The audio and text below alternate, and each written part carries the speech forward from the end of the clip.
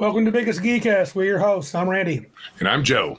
This is episode 122 of the show. The date is Tuesday, January 17th, 2022. What's up, man? Yes, it is. Well, welcome everybody. Got a nice little crowd going so far. Mm-hmm. So we got quite a few. Is that Patrick with a new what are those little doohickeys called? Open D. Is that somebody else? Or is that L? That's L. Oh. That's L. Okay. Thought I saw Patrick in that, so my bad. So he's in the house. Mr. Reactionary Principal Gamer, he's here. Martinson's in the house. The man with the very longest screen name. RPG with Mr. Max Boivan. Dude, Max. Mr. Max. I hit my max today on the press. 180 pounds, 13 times. Ooh, 120 more, and I can bench as much as him. Or at least as much as we talked about benching me. But I doubt if that's all he could bench. So I did. So it's pretty sweet. Not. Bear with me a moment. I just, when everything is in a little backwards today because of coming in hot from work. Yeah. Come on, dude. But so anyway, this week, we had a pretty good week. I don't know if we'll wait to talk about it, but do you want to shout out our peeps at Nerd Cognito? One moment. Oh, let me just talk to everybody else then. See what's cooking. Errant Dragon. Errant said something. I'm trying to find a comment. He made it earlier that RPG Pundit had another post. Yeah, the Wizards of the Coast garbage just keeps rolling in. Yes. Dude, we can't get away from it. Yes, we cannot. So that's why we're going to have Grim Jim on in a little bit, and just a little tiny bit. Right before we do that, the fellows over at Nerd Cognito and the fellows over here at Biggest Geekus and Big Geek Emporium are partnership isn't exactly the right term, but they're doing some ads for us. We're going to do a shout out for them. Scratch the back, scratching backs, which we're going to try to do a lot more of going forward. So yeah. With that said, you guys should, if you aren't already listening to Nerd Cognito, which is a podcast, just a podcast. They don't do any video at the moment. It's Ryan David and Bert. I don't know Bert's last name off the top of my head. Good dude, though. Ryan and Bert over at Nerd Cognito. They're good folks. They talk about a more wide swath of gaming in a much shorter time. It's usually around a half hour. And they talk about the RPGs a bit, tabletop, board games, video games. They get into the media, movies a little bit, and I think comics too a little bit. A lot of Kickstarter stuff they'll bring up with the board games. They're big fans of board games. They sound like they have a crew that likes to play quite a few board games. Looks like L's bringing some info. Randy said more leaks tomorrow about WotC and Hasbro and their treatment of employees. Malachi says, Crafty Matt, I assume, says WotC was going to make some announcement today. Okay. Welcome, Legion of Myth. What's up, my man? Great crowd. Cool. Yes, but if you are not already hooked up with them, go to your podcatcher of choice and search for Nerd Cognito. You can also go to nerdcognito.com, and that will lead you to, I'm pretty sure they have some episodes up there you can listen to. And it's a fun time. Yeah, and we're long form. They're kind of medium form. Right. They put about an hour in each time. It's nice. They have a nice dynamic between the two of them. Bert's more moderate. Yep. And Ryan is a bit of a firecracker. Yeah. I think that's a good way to put it. Yep. So yes, Nerd Cognito in your downtime. All right. So with that, just welcome everybody in the chat. Yeah. I don't think we have anything else that we were going to talk about. Not right now, but at the end we got some news with the big geek stuff. Yeah. Go to Big Geek Emporium. Yeah. And click on merch. We have merch. Patrick shouted us out early on. He was right on top of it. Buy Biggest Geekest merch. Get a Watsy Tears mug. Mm-hmm. That is the sweetest mug ever. I ordered several already, and probably we're going to give one away soon because I bought 3. So, yeah, baby. All right. So, without further ado, speaking of firecrackers, there he is, blowing up. Welcome, Grim. Oh, yeah. Glad to be here. Great to have you on. So why don't you go ahead, as long or as short as you want to take, and do a quick, who is Grim, and then we'll proceed with the shenanigans of the past couple of weeks. Okay. I am James Grim Desborough. I founded Postmortem Studios as my own personal imprint. I've been working professionally or semi-professionally in the RPG industry since 1998. Myself and my writing partner wrote the Munchkin's Guide to Power Gaming, which eventually spawned Munchkin the card game, but we never got any money from that, so that sucks. Just waiting for that lightning to strike again. Wow. I've worked for Wizards, I've worked for Steve Jackson Games, I've worked for Mongoose Publishing, Cubicle 7 Entertainment, but I've burnt so many bridges. I never met a bridge I didn't like to burn, that I mostly just work for myself these days, occasionally team up with people. I'm in such a mood, Grim, so I'm sorry, but I'm just picturing you like, well, that's done. Well, I wonder if your burning bridges was on purpose or just Grim being Grim. And people. Well, so you could call me ornery and obnoxious and prickly, or you could say I'm principled. It really depends which. We'll go with the second. We'll go with the second, bro. But there are certain things that people do that I regard as beyond the pale, or if people treat me poorly, I'm not up with that. I put the same expectations on others that I put on myself.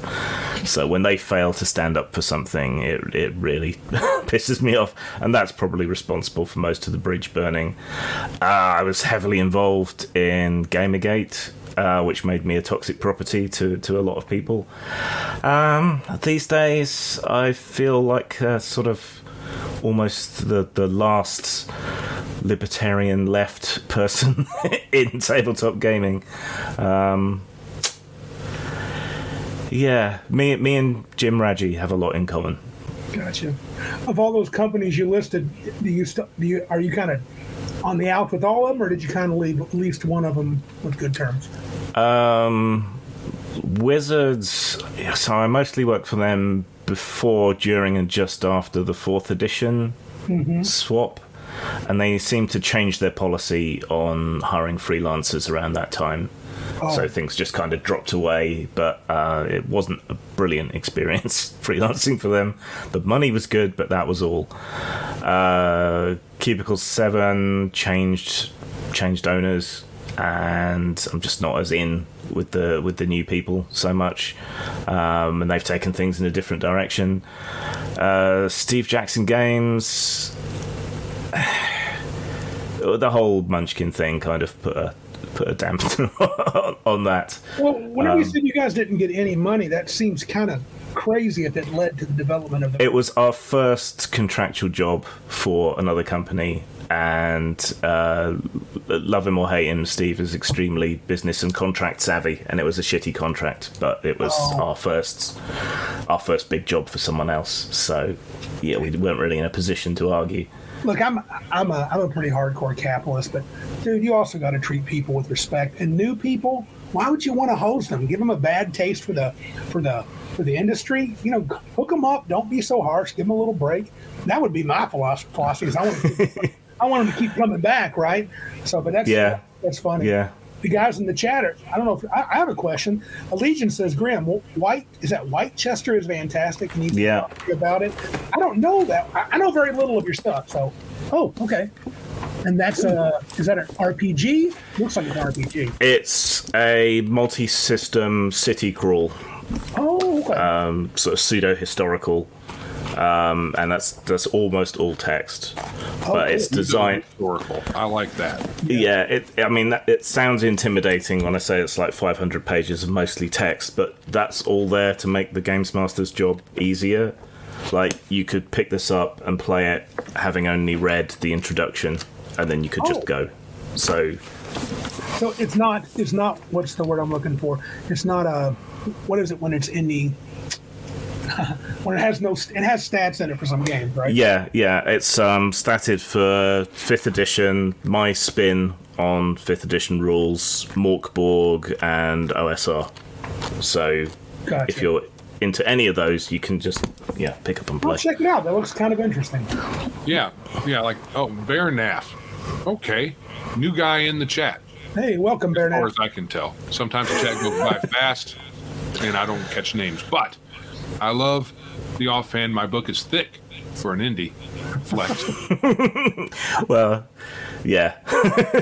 So, Graham, I thought I would, and you're probably picking it up already. One of the things Joe and I, we love to interact with the chat, so we'll do it as we go. I don't know if you've ever seen an episode of our show. We interact a lot with the chat, so I'll try not to interrupt you, but I'm really bad. You can say, "Shut up, Randy." And no, that's cool. I think interacting with the chat is part of the whole thing. So. And speaking of interacting, your microphone is not interacting very well. You sound a little muffled. You sound no, Grimm's is good. Do I sound muffled? You sound like a tunnel. Okay, probably because I'm too far away from my mic. How am I sounding to you, Grimm? Yours is clear. You both sound okay to me. Oh, okay. So you and I, Joe, are probably not. You think as long as we've been and we're in the same country. We've been running these stream games on Tabletopless for like a couple of years now, and we still have technical issues every single episode. So, well, expecting 3 different microphones, 3 different cameras, over however many wires and airwaves this takes to all work together seamlessly is probably not a 4-digit product. That's not a 4-digit product. That's not a 4-digit combinatorics. So I feel like it should work. Says the guy with no technical savvy. Yeah, probably a little bit more than 4. No, I said 4-digit. If you got 3, and 3, that's already 27. So lots of stuff. Anyway, no one wants to hear math. I have a question, Jim. So let's get back to that. But when did you start in the hobby, like as a player? Did you start with the classic D&D, Red Box, or something like that? No, I'm kind of unusual, though that's not as unusual over here in the UK to start with other games. Oh.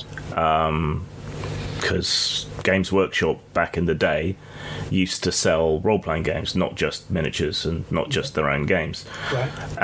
And they were the most omnipresent gaming store that there was. So if you went into a Games Workshop, you'd see a wall of Citadel miniatures, and then the other walls would be all kinds of stuff, war games and role-playing games and board games and all sorts.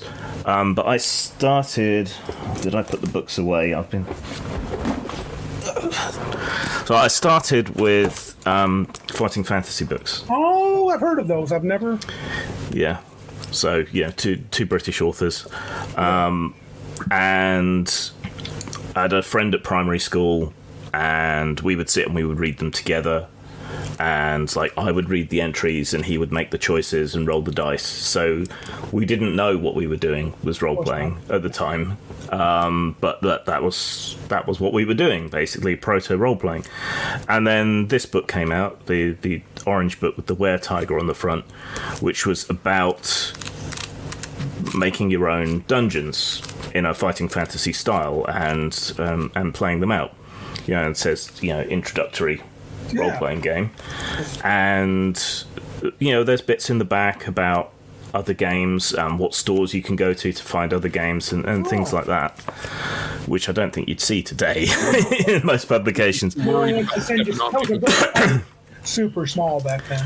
Yeah, but we were super into those, and then my dad used to be a teacher, a maths teacher, and then a computer teacher. Cool. because they didn't know what to do with computers, so they just gave them to the math department. I remember that. They did that in this country as well. I think they did that. Yeah.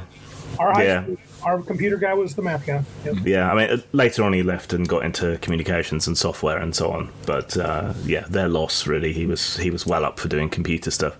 So he got me into all kinds of stuff, computers, games, and he really wanted to encourage my interest in role-playing games because, it's good English practice skill, and I was artistic, and maths was involved. So he took me to a little hobby shop in Basingstoke and had me pick out a couple of games, and I picked up MERP and a board game called Battle Cars, which was Games Workshop's sort of rip-off of Car Wars. Oh, okay. I was going to say it sounded like Car Wars. Yeah, and brought those home and haven't looked back since, really. I'm not sure that MERP was the best place to start. Rollmaster is not the easiest system, even if MERP was a slimmed down version of it.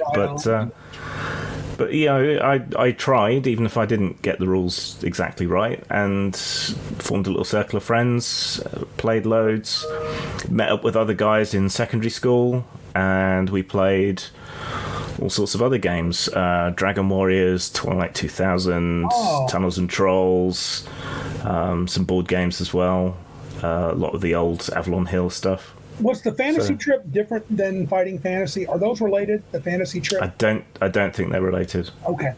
Because they recently had a Kickstarter for that. And you never played Warhammer? Surely you played Warhammer.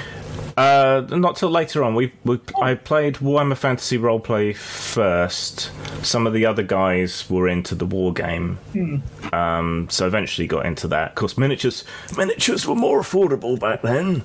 Back in my day, £2.50 for 5 goblins. That was reasonable. Yeah, it was. Yeah, these days you have to take out a mortgage for one, and it seems like they're priced as how useful they are on the battlefield, not how much metal or plastic is involved. Yeah, right on. Yeah, I was thinking more of the role-playing game. We were never much of miniatures. I think Joe was the first to get the Warhammer fantasy role-play for us. I liked it. Was I don't know what edition it was. Early first dude, you played it was the first one. Was it the first one? You think? Yeah. Well, the big greenish book. Yeah. I don't. Nope. Softback. Must have been second. Did they have a softback? The softback was the first edition. Yes. Second and third were hardback, I think. You did, Joe. You had the softback. Yeah. Yeah. It was you picked it up and you said we should try this. It had a dwarf with an axe cutting and a mohawk roll or something, or yeah. Yeah. I think it's a Black Orc on the cover, with this chainmail being ripped apart. Yeah. I think that's first edition. And I think the newest edition uses that as a cover, doesn't it? A variant of that cover. Yeah, they've gone very much back to the original style and everything. Slightly updated rules, because third edition was no good. Second edition was okay, but incomplete and slim. Mm-hmm. First edition, oddly enough, and I nearly ended up writing some stuff for that. Oh wow! When it was held by what's the guy's name? Did Puppet Land and things. I can't remember. But I nearly did some work for his company. But the trouble was, everything I wanted to write, Games Workshop had already disallowed. Oh. Because you were only allowed to write material for Warhammer Fantasy Roleplay within a very tight timeline section of the game world, and only in the Empire, in the old world. Yeah. Now, this isn't the same book, but it's the same... it's a copy of the same book. I don't have the name I had back. Did you get it on drive-through, Joe? I can't remember. Okay. There was a reprint by the company that I nearly did some work for. Oh, okay. Yeah, I remember we got it, and I thought it was pretty cool. It just wasn't. I think we tried to D&D it up, and we got frustrated because characters were dying all the time. Yeah, it's much more grim and gritty. Yeah. Right. I think if we understood the tone. If we'd understood the tone as young guys, we'd have probably got into it. But I was like, they're like, dude, we're just dying all the time. This sucks. Yeah, I think that's sorry, I think that's part of the character of British role playing. Is it tends to be dark and grimy, and there often tends to be a sort of black humor and cynical spin to a lot of it. Sure. And what was that one module you started to run? Something Shadows over Bogenhofen. Yeah, you had that one that was pretty cool. Yeah. Yeah, it's almost more famous for its modules than the game itself. Something Rotten in Kislev and Within. Yeah, that campaign in particular. Try to buy an original copy of that one. Shadows of Bogenhofen. Whoa, pricey. So anyway, so you played that, and then you eventually got into D&D somewhere. We switched gears. I wanted to point something out here. Hungar the Starvarian, welcome. Everybody that's here that's not already a member or subscribe to his channel, go run over there and do that now. Yeah. And then come back. We'll wait. No, just give Hungar your best thoughts and prayers. He is in the hospital. Oh, okay. I think either recovering from a surgery, but yeah. Okay, will do. It was Hogshead Publishing who reprinted it. Oh, okay. This is third edition that did that weird crazy dice, right? Third edition was Fantasy Flight, so it was kind of half board game with a bunch of novelty dice, and it was too expensive, and people just didn't really go for it. And it wasn't. It's like a lot of games that try to stray too far from their original format and try to do something new and cool. Yeah. And Warhammer Fantasy had a great following already. I mean, it might have been small, but they were very, dedicated. So, why change the formula? Make more bits. Expand maybe the landmass they're working with. I don't know. It just seems weird that they would want to do like that. Yeah. But they would company too. It happens a lot, and I think it's a result of sort of two competing philosophies. So you have this great intellectual property which you want to exploit and put out your version of. And that's a certain degree that's an avoidance of risk because you're using an IP that's proven, right? But at the same time, you're taking a huge risk in doing something different with something that matters to a lot of people. So you're sacrificing your core audience in an attempt to woo a new audience that may or may not actually be there. So they're hedging risk with intellectual property, taking risk with the system or the presentation or whatever it is, and sort of doing themselves in. I think that happened with 4th edition D&D as well. That was it, right? 4th edition was. Now, did you say you made some stuff for 4E or not? I did. I won a freelancers competition to create an adventure, and I got signed copies of all the 4th edition core books. Cool. So that was Cross City Race, which was put up on the website, I think, for a while. So they're worth what, $5 now altogether? Yeah, unfortunately, I'm keeping them as a sort of lesson. Yeah. I have the 4E core books. I bought them originally. Couldn't read the player's handbook. Joe and I have talked about that. It was just so dull. And then I sold them, and I got a really cheap deal on eBay, like all 3 for $20.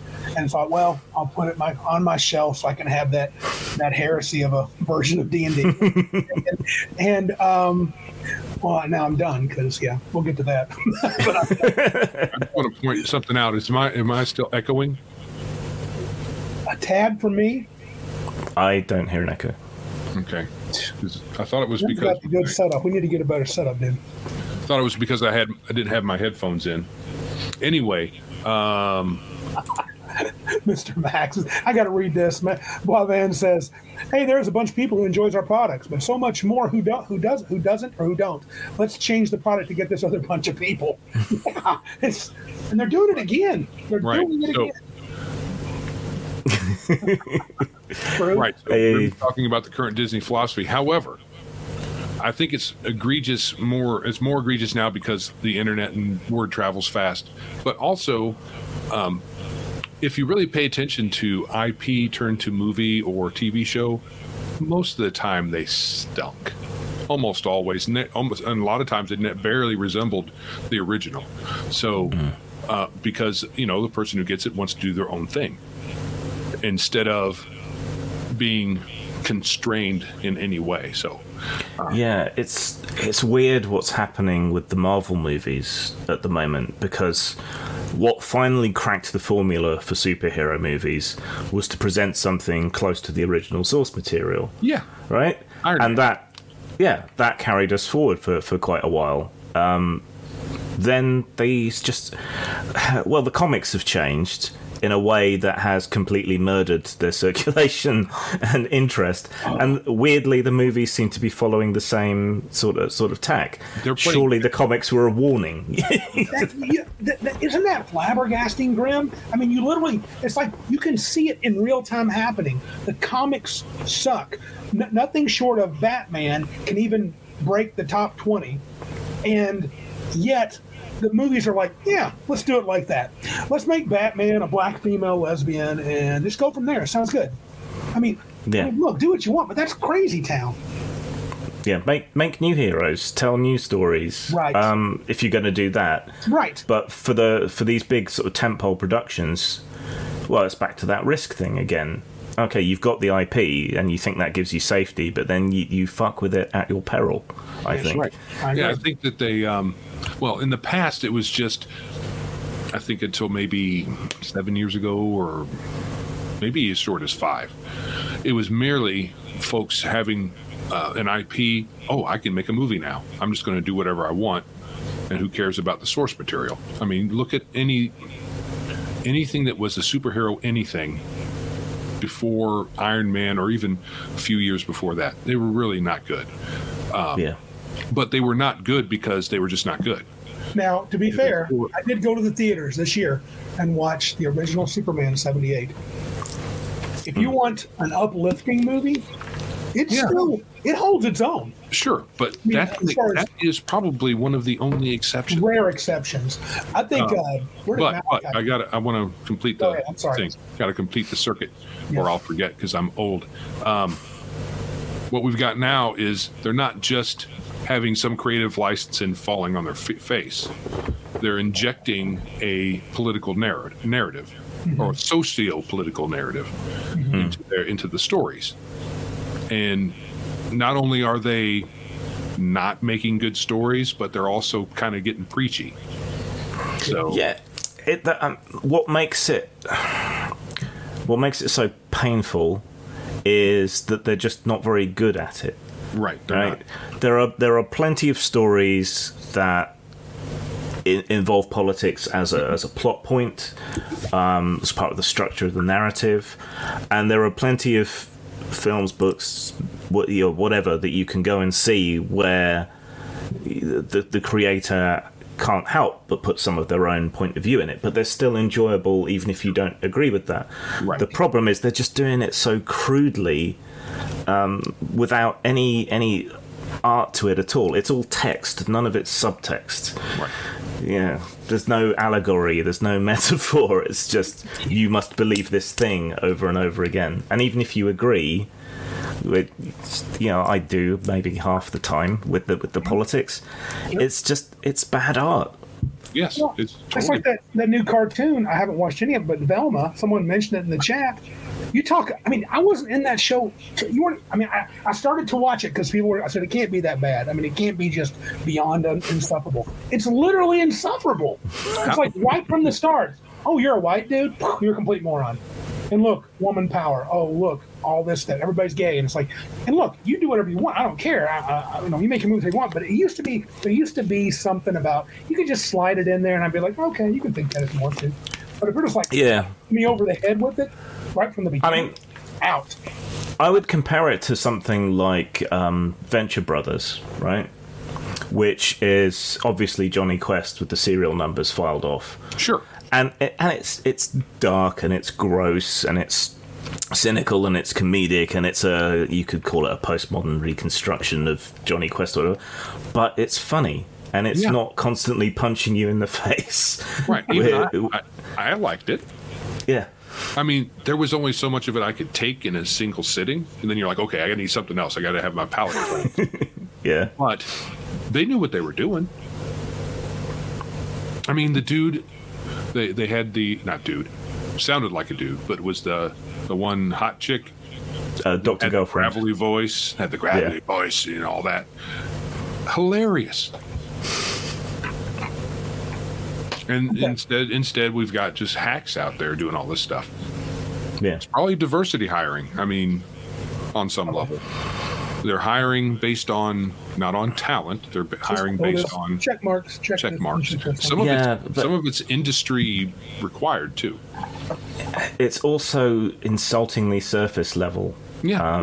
Which is what gets me. That it's the diversity that doesn't matter. The diversity that matters is diversity of thought and experience and talent, not, Right. I mean, so I'm registered disabled. And as a disabled person, I find it insulting, demeaning, and patronizing to be seen as that first, to be elevated on that, to be pandered to in that way. It's like, I'm plenty of other things beside that. I'm a games designer, I'm a writer, I'm a videographer, I do all this other shit. Yeah. You're a person. Yeah. People are more complicated than some superficial characterization. Yeah. I was roaming the YouTubes and saw the other day there's a character in Marvel, not to get too far into comics because you guys know I'll lose my mind, but Sun Spider is apparently, which she's lesbian, whatever, doesn't matter, but she's in a wheelchair, and she uses her wheelchair to shoot her webs, and it's strapped to her back as she flies through the swings, and people started talking about the physics of her legs if they were actually unusable. Not to make fun of her, but it's kind of ridiculous. Like, why are you pressing that? And I've had people, when I've GM'd at Gen Con, they were in wheelchairs. We have a good buddy who is blind, and they don't want to play a character in a wheelchair. I asked my buddy, I said, and I was trying to be serious, I said, would you want to play a character that's blind? And he was like, hell no. Why would I want to do that? I live this. I want to play an awesome dude, that can do all these things. And, and it's like, I think sometimes people that they take the disabilities and the drawbacks and their handicaps and, they're just one part of them and they act like that's the most important. Yeah. And I don't think you would be alone, Graham. I think there'd be a lot of... I know I'm not, but a lot of people don't feel able to speak up, which is the other sort of tragedy of it. Yeah. There have been disabled characters in Marvel and stuff before. Sure. I mean, Professor X, there you go. Right? But they would say that fits an insulting stereotype that if you're physically weak, you must be mentally strong or something.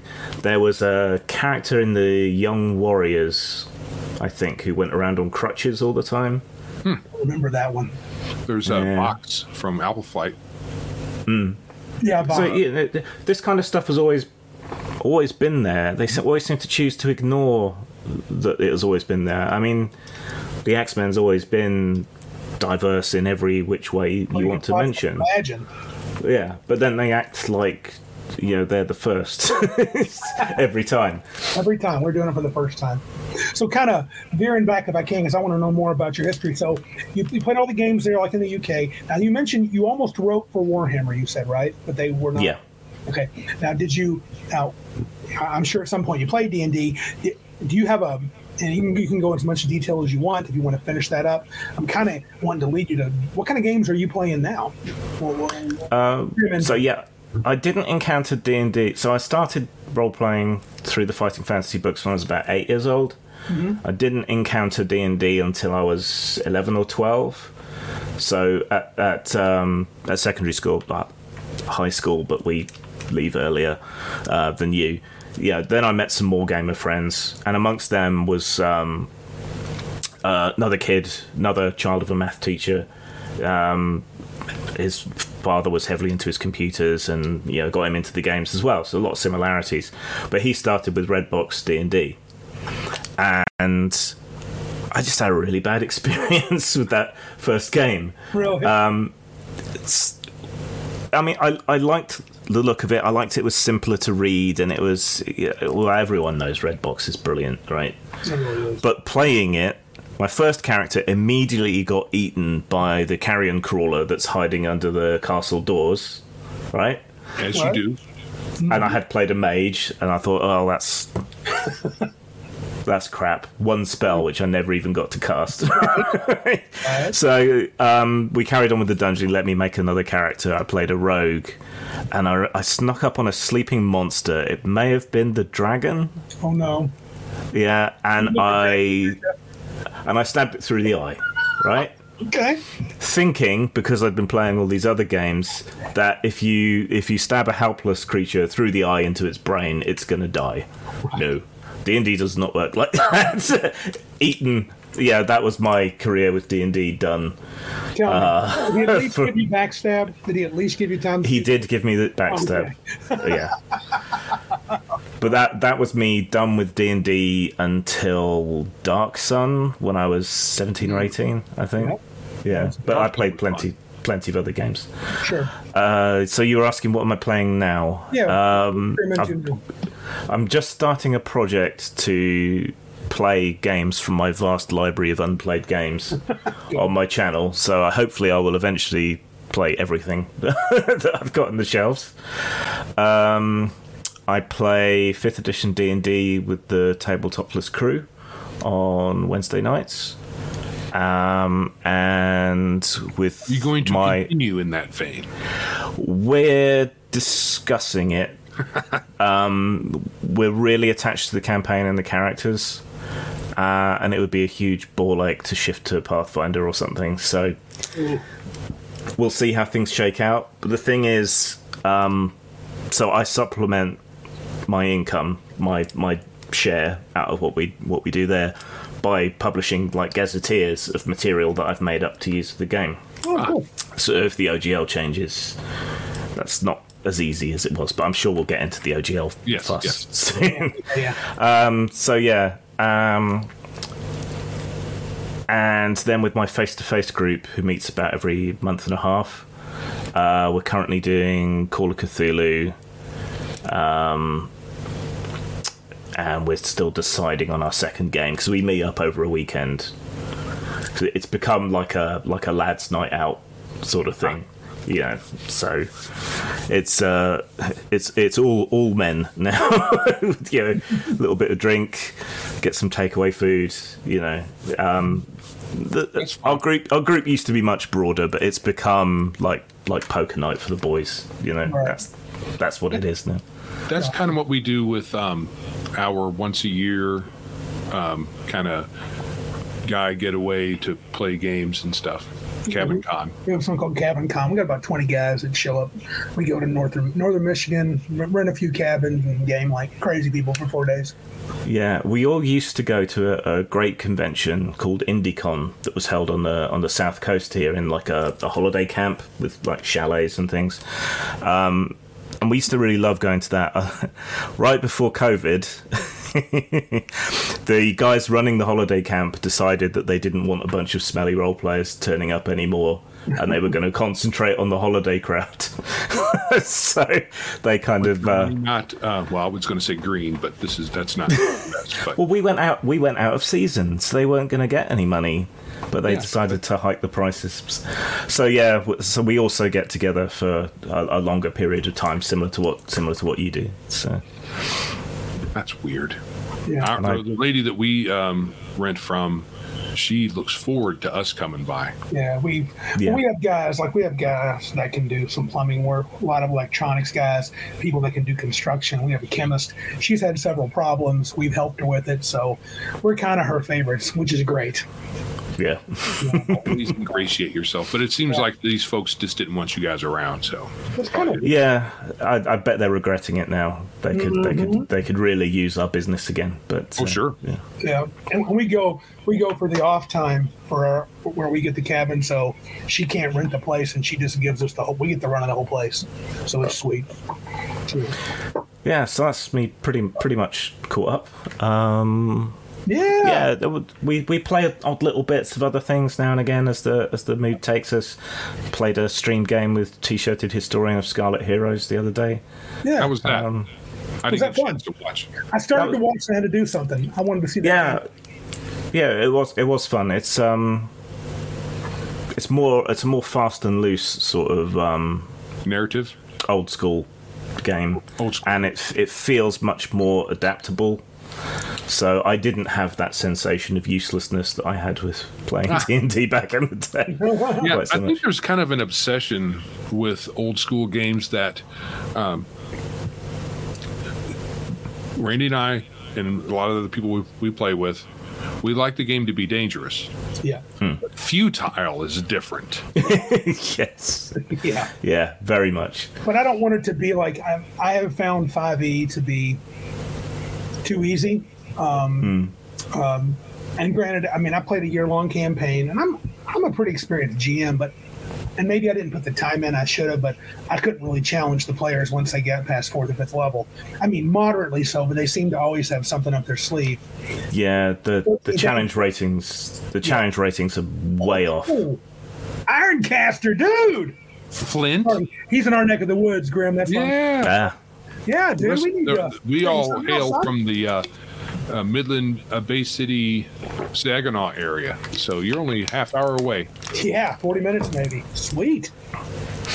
But anyway, sorry, yeah, but like we played 13th Age for a year or two. We were into 13th Age, and I enjoy that game. But if you think 5e is easy, 13th Age is easy on steroids. It's predictable.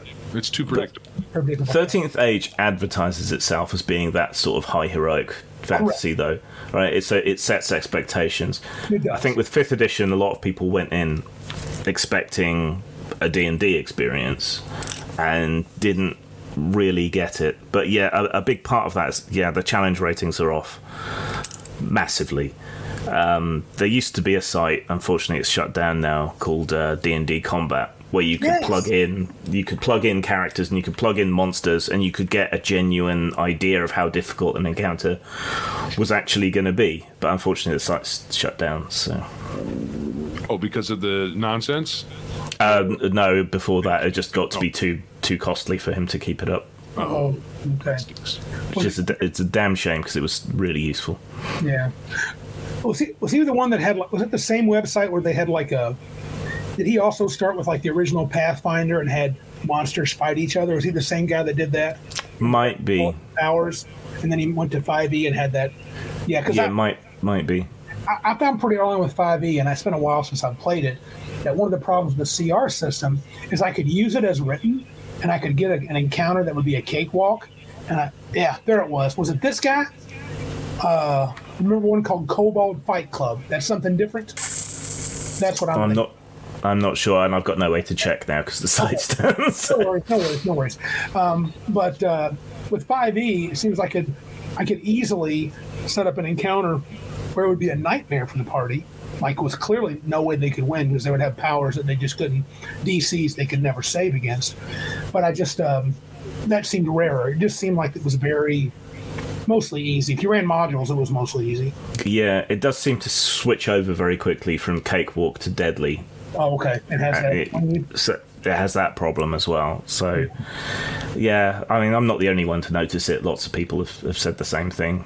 I'm not sure what the fix is other than to make it more difficult by default and then fudge it if it goes wrong. Yeah. I hate fudging, but I understand. I almost feel like you need to, because we spent years in the 3rd edition engine. We played 3E for a long time in Pathfinder, and I could do that. I mean, I could take a monster and say, okay, they're going to completely own this thing, so I'm going to adjust the hit points by double. I'm going to make its armor class 3 better, and now it's about to be a fight.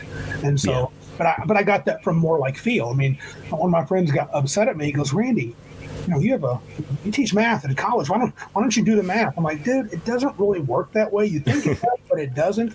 No, it's more art than science. It is more art than science. Any CR system I've seen was more art than science. Though I'll give this to 13th Age. They are consistent.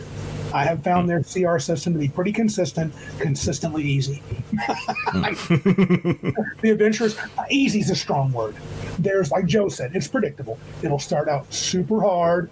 Then the players will hit the right round. Escalations 2 or 3 or 4, and boy, they start pounding bad guys. The only good thing about that is most of the time the combats don't just last a round or two. So they're going to last around 5 rounds at least, and it's quick because 13th Age, everything's simple. So 7 or 8 round combats is pretty rare. So get a sweet spot of 4 to 5 rounds that you can pretty much count on, which is pretty comfortable for most people. That's a fun time, but not too long, not too short. So it's just to me, it got to be too predictable. Do you have a favorite game, Grim? Could you say this game is my favorite? That's a hard question for gamers, I know. Yeah, it's a super hard question. I was super obsessed with Cyberpunk for a very long time, from Black Box 2013 edition.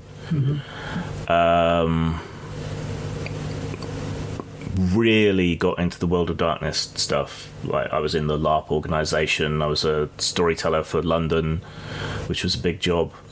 So that's definitely been a big thing for me, and shaped a lot of the way I approach gaming, I think. Actually, I got Vampire the Masquerade the same day it arrived in the UK. I just happened to have gone to Esdevium Games, which was a big distributor down in Aldershot, where the SAS are based. And it's a big military town, so lots of gamers there. Right. So, yeah, and they were unboxing it when we got there. I said, "Oh, this looks interesting," because it looked completely different to every other game on the shelf, you know. At that time, everyone had these big, complicated covers with lots of stuff going on, and there was Vampire with green marble on a rose. You know, it's instantly eye-catching against everything else. Sure. So we picked it up. I read it on the train home, and we played it that evening. So, nice. Yeah. Was it that was a big first one. edition? Yeah, first edition. So that was what, 89, I think. Yeah. So were you after it blew up? Yeah, I remember that was big. Here in the States? There was kind of a distinction between vampire players and a lot of other, probably everybody else, but definitely D&D. Seemed like it. Yeah. It seemed like they kind of looked down their nose at the D&D players. And then we did the same thing because we didn't understand the LARP part. A lot of us were like, "What are you doing?" Especially when it was like you're going out in public places and doing something with. I think when you're doing the LARP part, you rock paper scissors thing. Yeah. And various hand signals and stuff. Yeah. Well, look at me. Right. Yeah. I mean, it's a different culture. Gaming. Yeah. That's something else we could talk about. So for me and my core group, we had been role-playing for a very long time, comparatively speaking, and we had always played tons of different games. So we didn't so much look down our nose at people, but the larger group of people that came to Vampire did a bit, I suppose. I mean, this was during the whole goth revival, so it really tapped into that culture. Angsty. So we got into the LARP basically because my tabletop group swelled to over 30 people. Whoa. Tell a lie, over 40 people. And it just got impossible to run tabletop games like concurrently for enough people at the same time without turning it into a LARP, essentially. And a lot of what we were playing was Vampire. So we did our own LARPs and then got kind of recruited into the global excuse me, into the global organization. So that's kind of how we got into that. For me, part of the appeal of Vampire was that it was taking role-playing seriously as an art form in a lot of ways, and that appealed to me because I was always trying to tell mature, complicated stories and play with ideas and so on. Unfortunately, it was only really kind of surface level, and I think calling the games master in the World of Darkness games the storyteller, I think that was a mistake because it gave the impression that you were there to tell a story to the players that they would then experience, rather than being something more interactive. Yeah. So I think it encouraged a suboptimal approach to running games. Yeah. Well, I met my missus through LARP. I was going to say, Hungar was like a lot of the guys I knew, but yeah, I didn't think. Yeah. I thought a lot of the vampire people I knew were a little snooty. I thought they thought they were better than D&D players, and it was funny because I remember in the 3rd edition there, I was teaching at a high school, and one of the kids was like, he thought I played D&D. He goes, well, I play vampire. He goes, vampire is much cooler. It's much this. It's much that. And I said, you're a vampire, right? He made some comment like D&D was just for power fantasies. I said, vampire is kind of a power fantasy. Yeah, that You're was the appeal. super powerful compared to you, dude. Much more powerful than a first level fighter is compared to regular people. Yeah. You're next level. But he was all right. We just had more fun there. Yeah. But, I played Vampire Dark Ages, and I think Joe and I played a little bit with it one time with a guy. I like it okay, but it's not. I don't really care for playing the monsters. That's kind of why I don't really care for it. But it does have a cool aesthetic. I'll give it that. Yeah, I prefer and the LARPs to vampires. and the LARPs were a meat market, so Right. you know, it was a good way to meet women. Right. No lie. Yeah. Well, so what was the first thing you actually produced for the industry that you sold? That was your game for your Steve Jackson game thing, right? You and your friend did that. That was your first. A little bit before that, I did a fanzine for a play-by-mail game, not email, play-by-mail. Mail. Represent, Graham. Represent. Yeah. So I did one issue of their fanzine before they went bankrupt. So a lot of game companies were like that. Yeah, I would say that was my first professional paying gig. I'd done some fanzines and stuff before that. Games Fair and Gen Con, Euro Gen Con 91, 92. I'd sold some photocopied stuff that I'd written up here and there. Wasn't there originally a Gen Con UK? And did it become Euro Gen Con? Yes. Yeah. I don't know what went on with the politics, and there isn't one anymore. So, who knows? Incompetence, I think, was the issue in the end. It's a shame. Yeah. Yeah. Do you go to many cons now? No, not anymore. Yeah, that's a whole other topic. Oh, really? I can go into it if you want. Is it the Gamergate? Is it the Gamergate thing? Is it the Gamergate thing? Tangentially.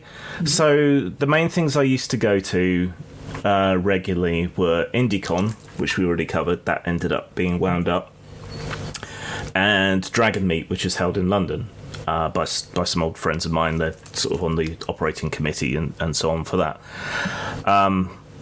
Dragon Meet has gradually turned from a one-day event into a multiple-day event, and staying in London is expensive.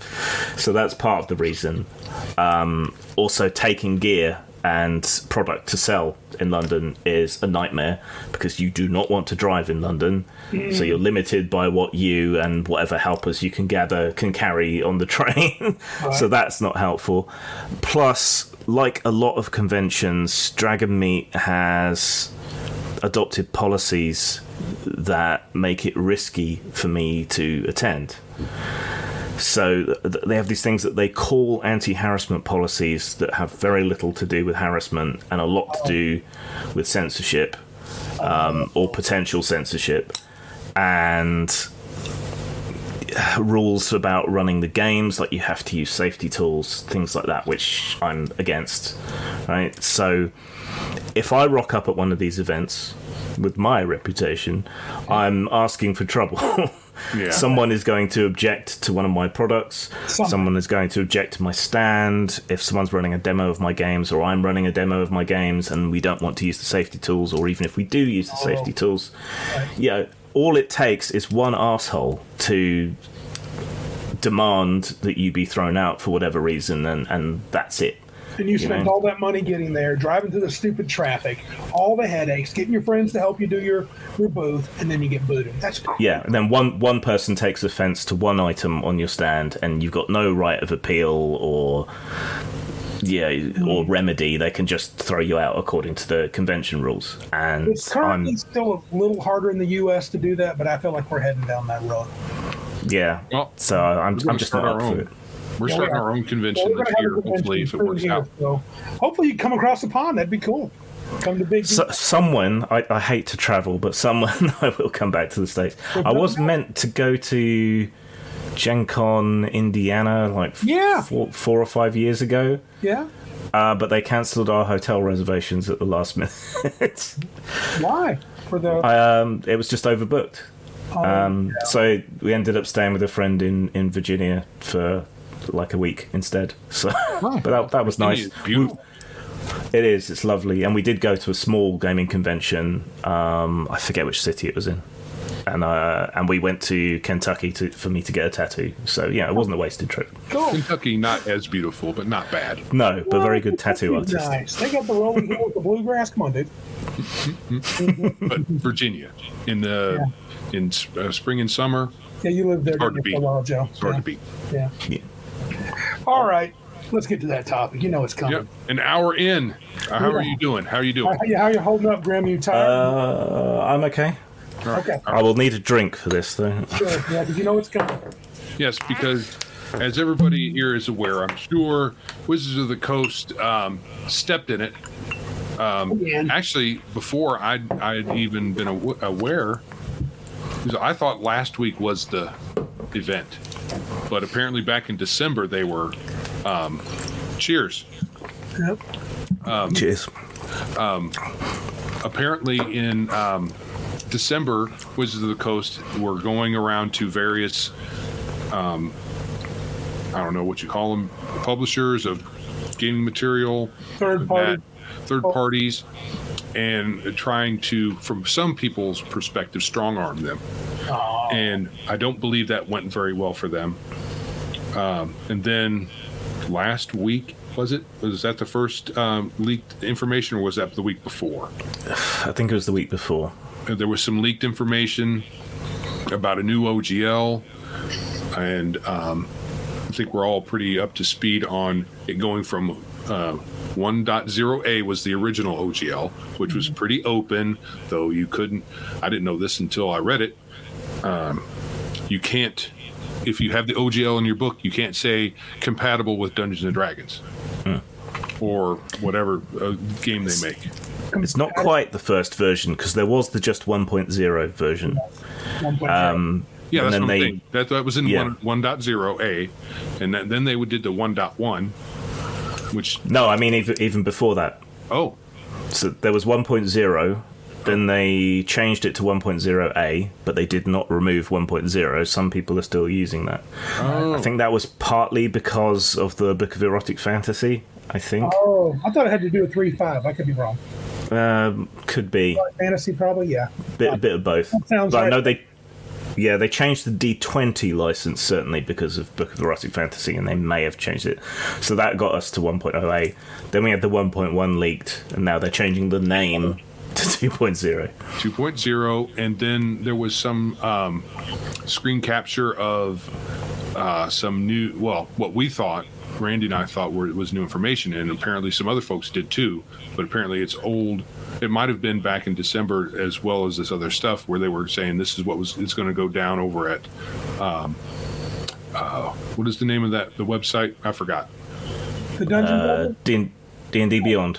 D&D Beyond. So D&D Beyond was going to go $30 a month if you wanted to have homebrew. I mean, I don't know how they stop you. It's kind of weird. So I think they're talking maybe when they get it built, whatever they're going to do with this Unreal Engine, to have the capability. I'm guessing. This is all I can figure. To have the capability to homebrew, and all the cool widgets that are homebrew, my 4-armed orcs or whatever, that are all black. So anyway, you'd have to. Maybe they're saying they won't let you give the give the widgets? Or are they saying they won't even let you talk about your homebrew? So what I think it is so currently on D&D Beyond you can create your characters and so on. You can store them on there. It's not really a VTT. It's not a full suite of tools. Okay. If you want access to certain things, you have to buy the modules that they were in, or you can buy parts of the modules, but it's not a good deal. But you can also enter homebrew. So there was theoretically nothing to stop you copying from a physical book that you bought something that you hadn't paid for and then putting in, as well as your own material or whatever that might be. So I think the thinking is probably, if this is accurate, that you won't be able to put in your own rules and feats and classes and whatever else it is that you want to put in unless you pay the higher fee. You'll be stuck using their content, which you'll have to pay for. So, and that's kind of steep. $30 a month. Yeah.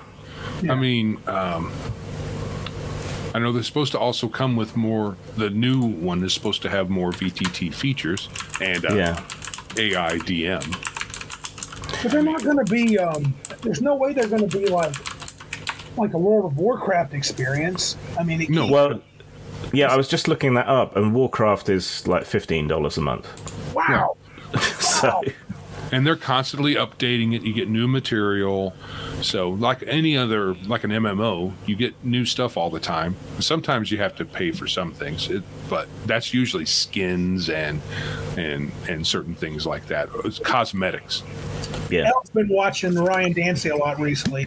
He said 1.0A also changed WotC Inc. to WotC LLC.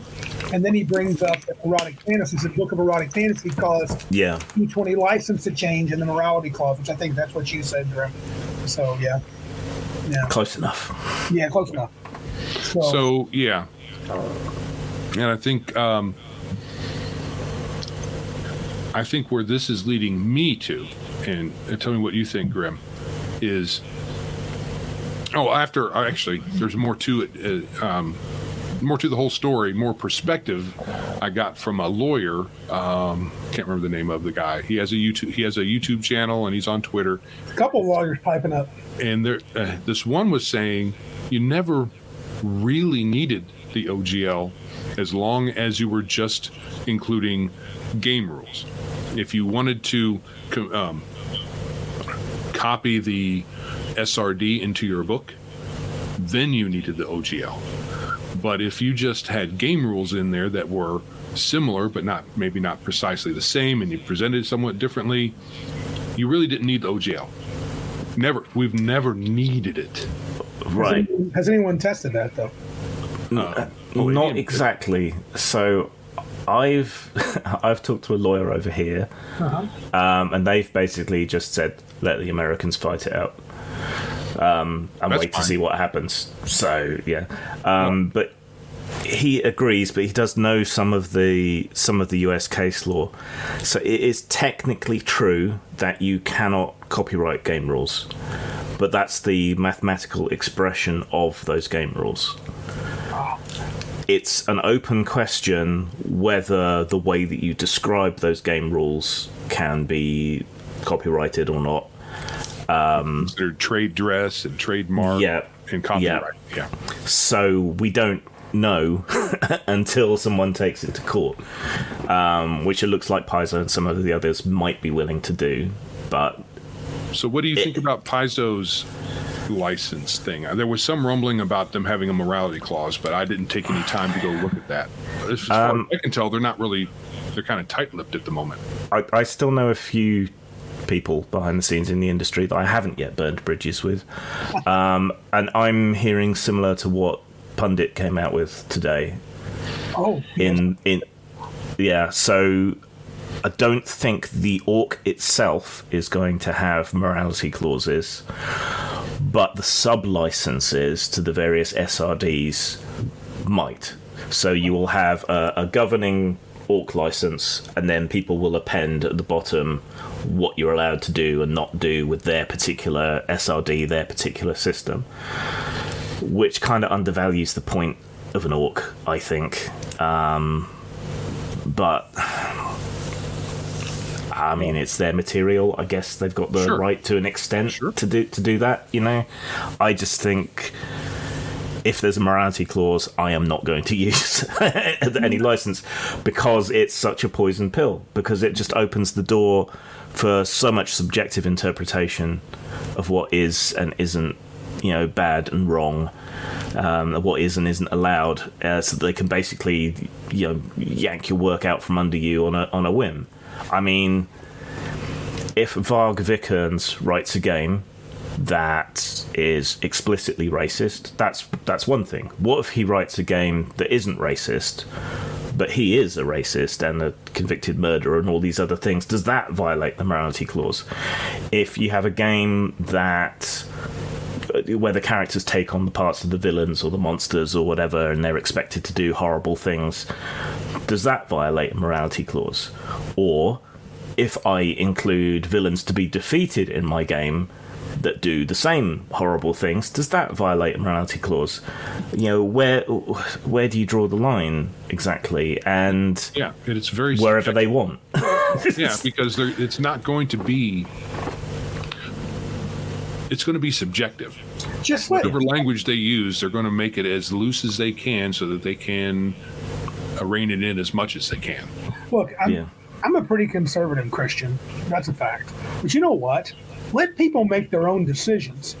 If they want to buy something that's super gory and bloody and sexed up, dude, that's up to them. Even if it says D&D on it, I'm not offended because someone makes that and someone wants to buy it. That's not none of my business. Yeah. Right. You know? I mean, if someone wants to do a Holy Lands RPG, which I think there was one, do it. Whoever. Yeah. I mean, if me, a left-wing anarchist, is saying, you know, let the market decide, you know, you're done fucked up. Yeah. Because at the end of the day, they can't come to your house and force you to play a particular way. Only thing they can really do is trick people into adopting their license and then hold them to some standard, or else lawyers, or else fines, or whatever. When it's probably better just not to adopt anybody's license. But I mean, I had a real short back and forth with someone I'm friends with on Twitter, and he had said something about, well, I'm going to make a book and it's going to have a license, but the only thing you will be restricted from is IP. So be very open. That's cool, but I missed the part where he put license in there. Is this copyrightable? AC-16 hit dice 4. I mean, who knows? Right.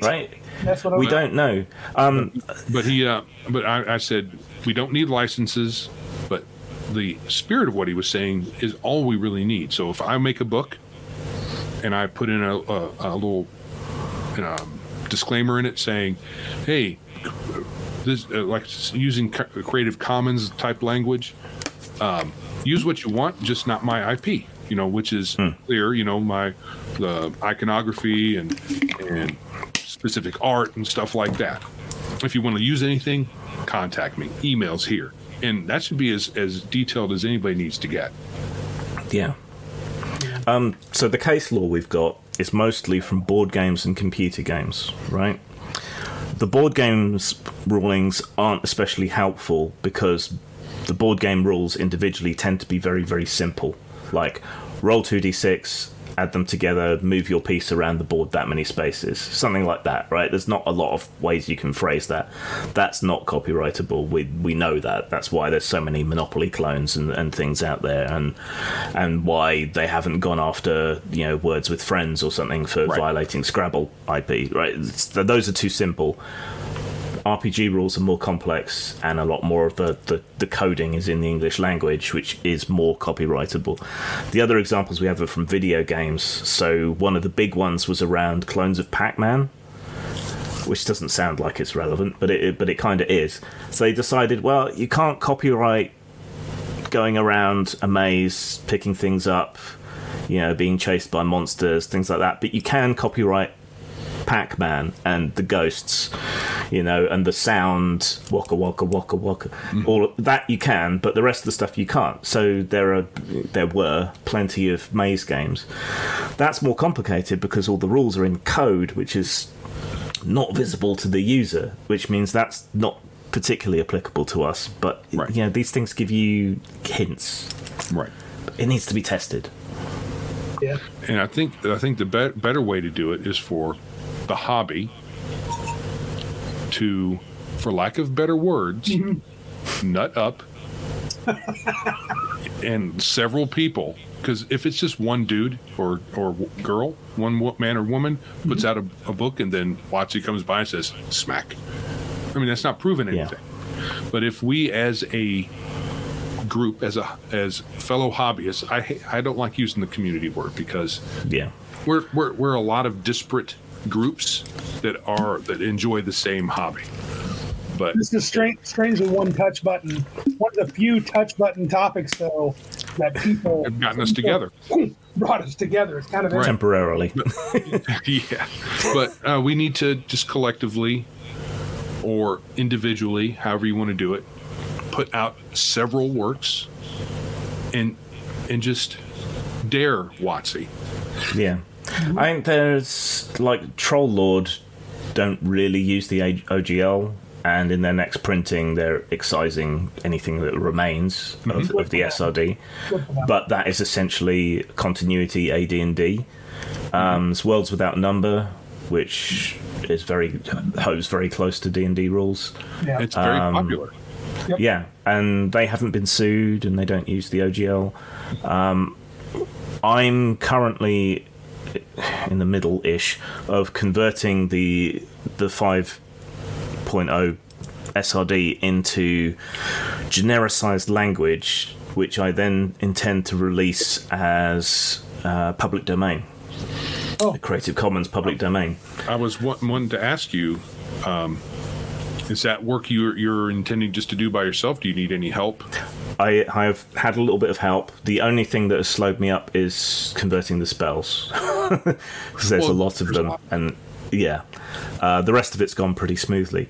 But I think it's important to have something D&D like out there in the commons, because I'm a horrible old lefty. Well, it's as a common language, as a Rosetta Stone. Yeah. The same way something like Wells's Little Wars is for war games. Mm-hmm. You know, so I think it's important to have that out there. The other reason, I don't want other people to help necessarily too much, because I don't want to place anyone but me at risk. Gotcha. If they're not named, true. Some of us, me included, would be willing to help you and not take credit if that's the concern. I don't care.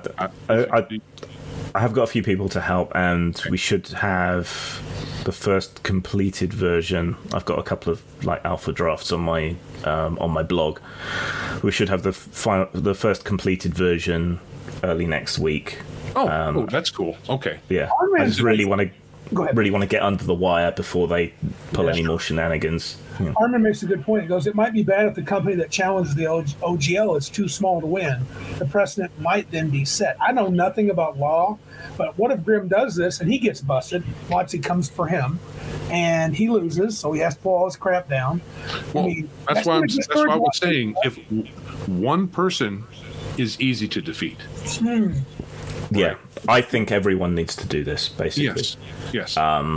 And if, for lack of even a different body of material, we should just, once you have that, because I was thinking about doing something similar. That's why I asked you if you wanted help. But you probably started on this long before. I have worked myself ragged almost from the day we heard doing this. Grim, for a guy that's I'm kind of moving slow here, and I'm checking the chat too.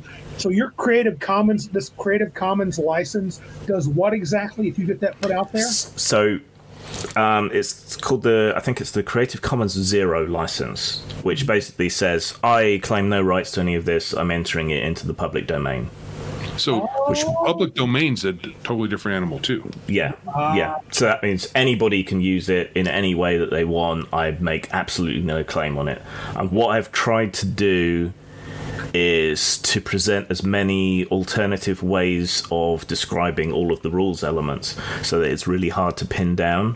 Mm-hmm. So it's obviously D&D derived, but they'll have a much harder job, saying, oh, well, this infringes on our IP when everything is described differently or has alternate options, like, okay, strength, but that might be described as power, or half a dozen other terms, and a spell's range could also be described as distance or something. Now, I think a lot of these terms aren't copyrightable anyway. Right. Again, there's case law that says terminology can't be copyrighted, but it's better to be safe. Sorry. Sure. I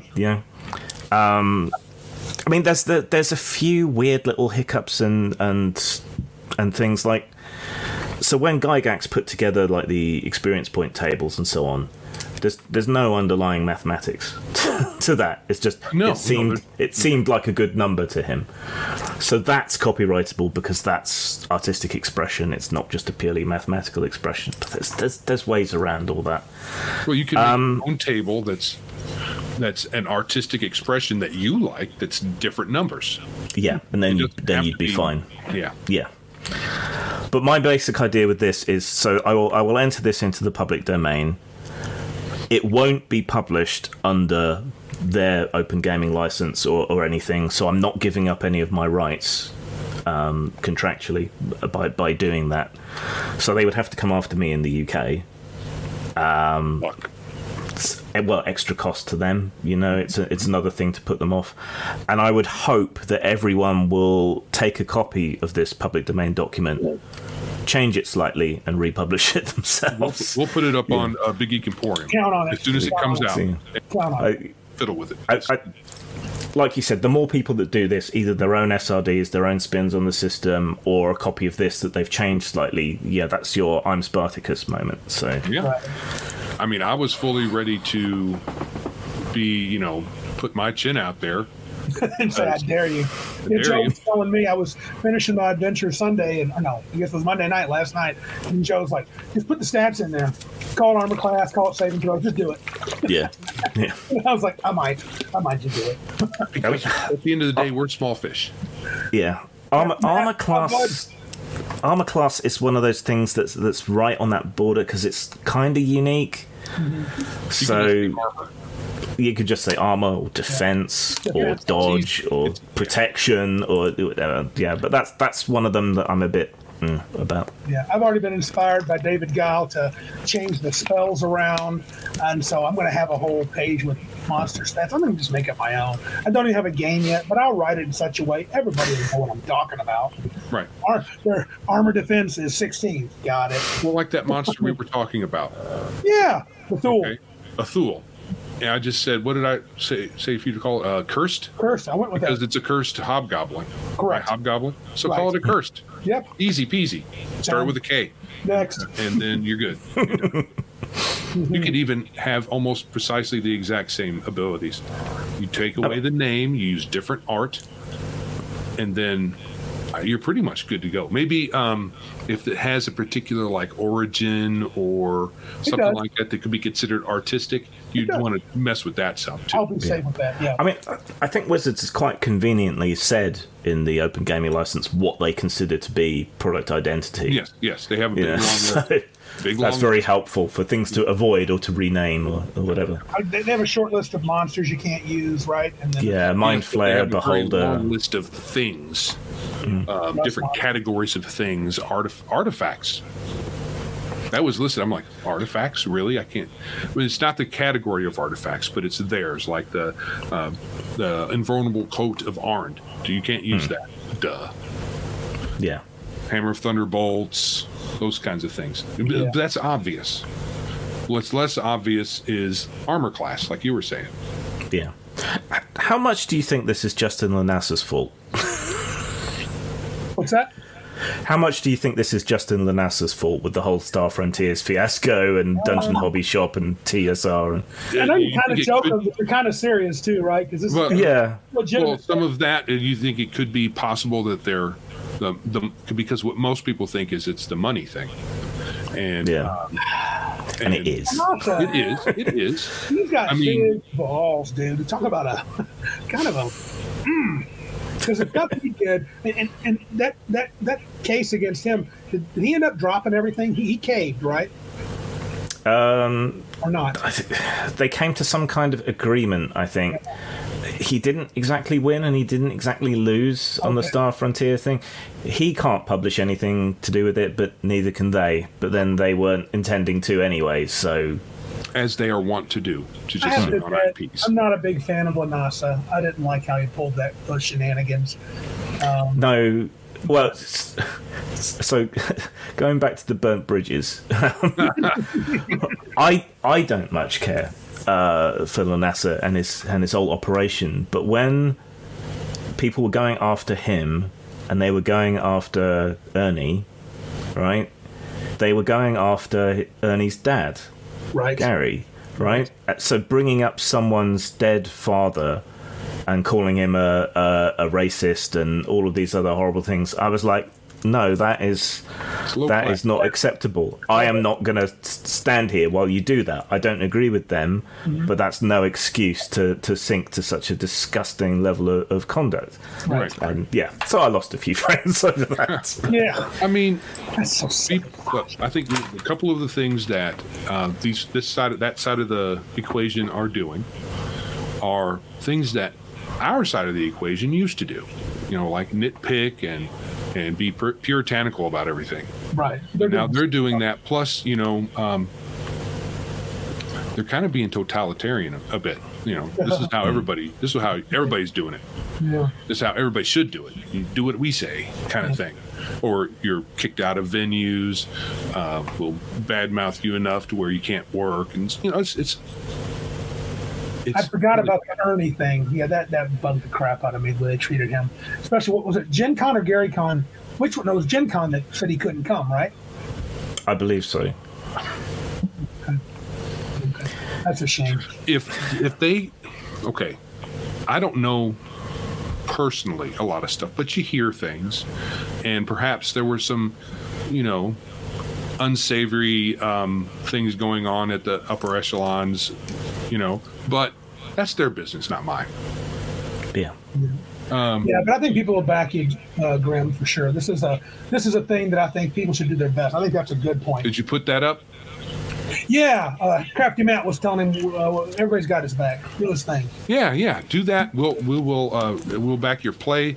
Like I said, it'll be up on Big Geek Emporium, either verbatim or we'll change it a little bit, and we may use it for future projects. Yeah. No, not may. Probably will. Probably. It'll save a lot of work. The drafts are called Commoner. The first release will be called Panzer, as in Sancho Panza. Mm-hmm. Oh, not Panzer. Panzer. In the Panzer. Tank, or whatever military thing it was, Panzer. Right. Well, that is really cool. So, if we can kind of go, unless you got more to say, I have a kind of another question. You're saying you're playing a 5e game with one of your groups right now, and Joe is about to go down a road saying his take.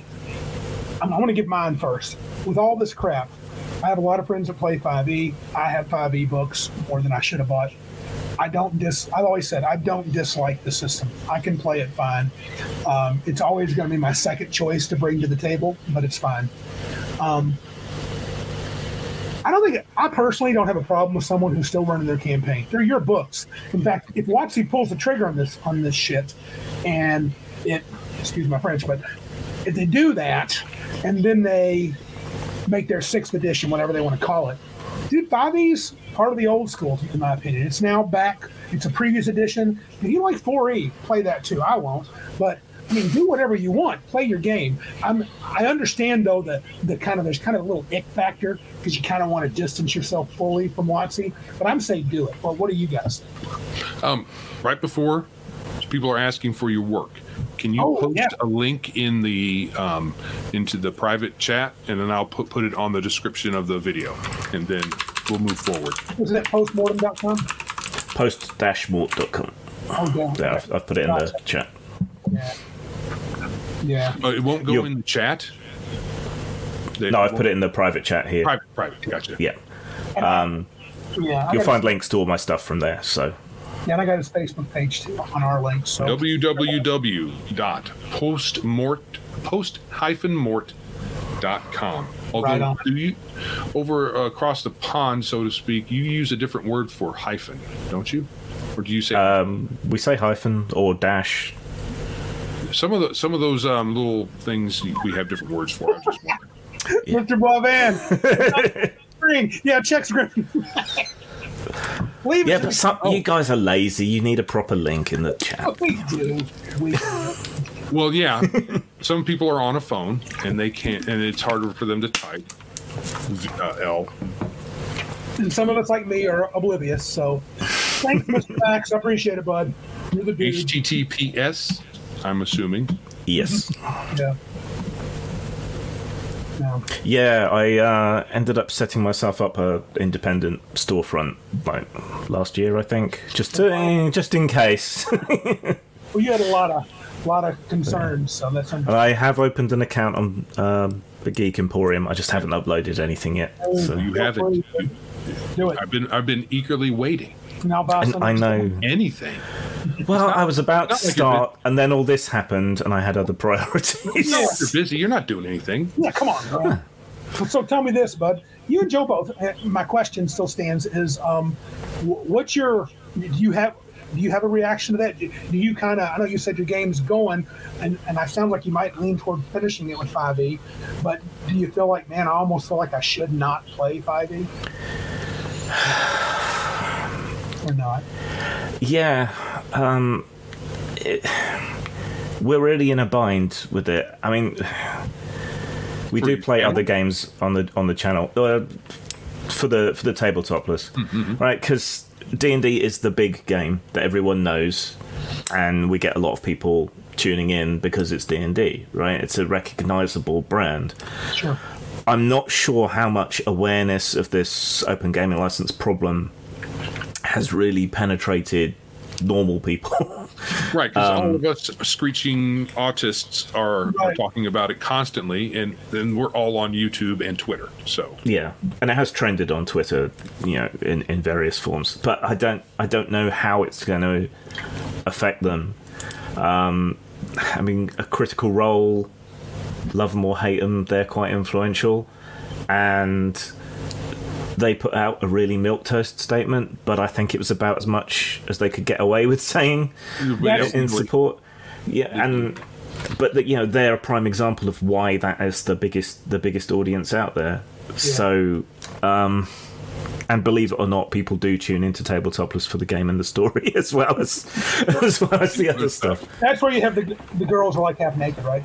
Yeah, well, completely naked. Oh, completely. No, I don't. Okay. Yeah. Do you have to pay extra to see them fully naked, or is it just someone has to, not necessarily you? Oh, I see. Okay. I see how it works. Yeah, and we also take tips related to the game to give them re-rolls or to have more bad things happen to audience them. Interaction. Yeah. It really drives it. Right, I'm sure it does. It's not a hidden game, guys, but you're probably not going to see us there. No, it's fine. I understand it's not for everybody. Yeah, we'll get you in your other venues. Yeah, but honestly, if I say I'm a libertine, I have to live it. So. Sure. Sure. Yeah, that's but yeah, I feel icky about playing 5e. I did invest a lot in 5e in the books and so on because not too much. Yeah, I needed that to prop up the game. It felt like an investment. Now it feels like a waste of money. Yeah, but like I said, it'll be a pain in the ass to change. I think a lot of people are going to be feeling like this. Like, well, it's not even a sunk cost fallacy. I mean, it is a genuinely sunk cost, and campaigns can't be ended or turned on a dime. You gotta finish a storyline properly. Yeah, because you have investment. So we'll probably continue with it, and a lot depends on what Wizards actually does. Yeah, but I think our plan. They've backpedaled some. But I mean, obviously morality clauses are a big issue for us because it's a game with sex workers that has adult content and all the rest of it. So if they decide, that's not something we're going to allow, then, either we try and slip beneath their notice or we risk getting, or we wait for the cease and desist or whatever happens. How many subscribers do you have? I mean, how many people watch your show? We generally get it's hard to tell because people can watch anonymously. We've got thousands of subscribers to the website, where people can download the videos and supporting material and stuff like that. I think the most viewers we've ever had was over 100 at the same time. Wow. Which isn't bad for a niche within a niche within a niche. Yeah. You are really inside that video. Yeah. But yeah, it's popular. It's popular enough. People like it, enjoy it. And obviously, it's how do I say this? It's you're still doing it, so it must be providing at least enough money for you guys to pay something, at least get coffee. So if it ended all of a sudden, it would suck. Yeah, it would suck a lot. I mean, currently we alternate between D&D and Vampire, and the Vampire does almost as well. For reasons we touched on earlier, I think the goth girl thing still has a huge appeal to a lot of people. So I don't think we'd take a catastrophic hit if we abandoned D&D, but it certainly doesn't hurt. I told Bruce I would ask him this if he was serious. Bruce Lombardo at Dick's Division said, ask him, that's you, Grim, if you've looked into streaming or partnering with Pornhub. We have. We used to dual stream to different outlets, and we're looking. So Pornhub just recently changed a whole bunch of stuff, so we're looking at kind of re-partnering with them, I think. But I don't handle that side. Cherry, one of the girls, she's in charge. She's the boss. I just turn up and chuck dice. Well, that's good. Yeah. It's a lot easier having you have one role, somebody else runs the financials and whatnot. Yeah. I think even if WotC brings out 2.0 and it's the biggest pile of garbage we're expecting it to be, in a little while, like right now we're playing Rifts and I got a few other games in line. D&D is way in the back of the line, but I would go back to an old school game. I would go back if someone wanted to play 5e.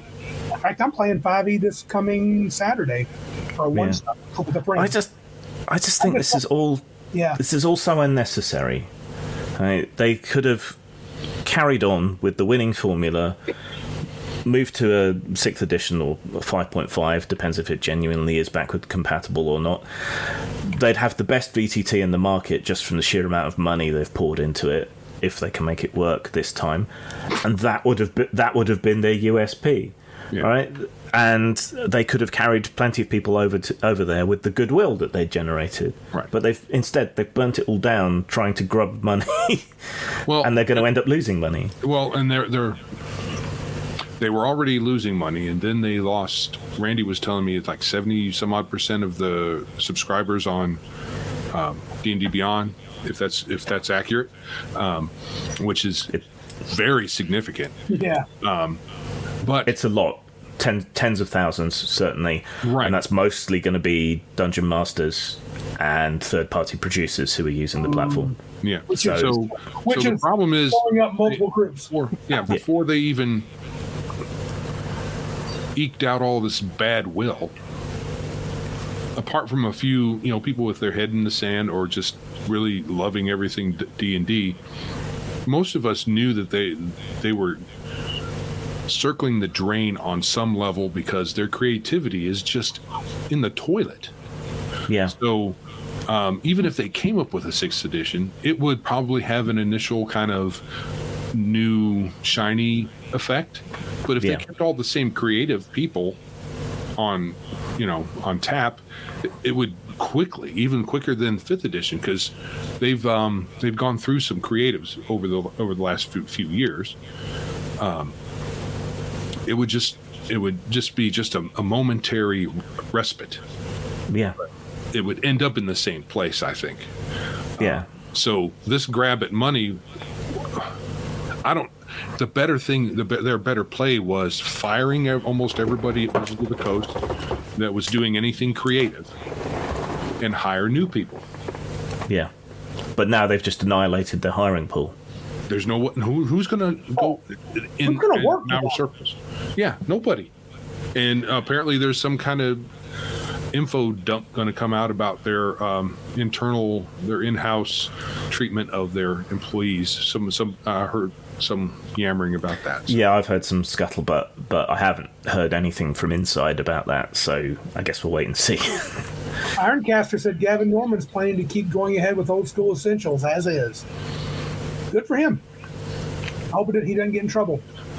As long as there are enough people who are already making things that will toughen up and not take any guff from Wizards of the Coast, I don't think they're going to. I mean, it was one thing back in the day when they were the juggernaut and everybody was scared of them. And you still hear this. You hear who wants to go into a legal war with Wizards of the Coast. People will say that. But as long as there's enough, I don't even think it'll take all that many. 4 or 5. There's a question there.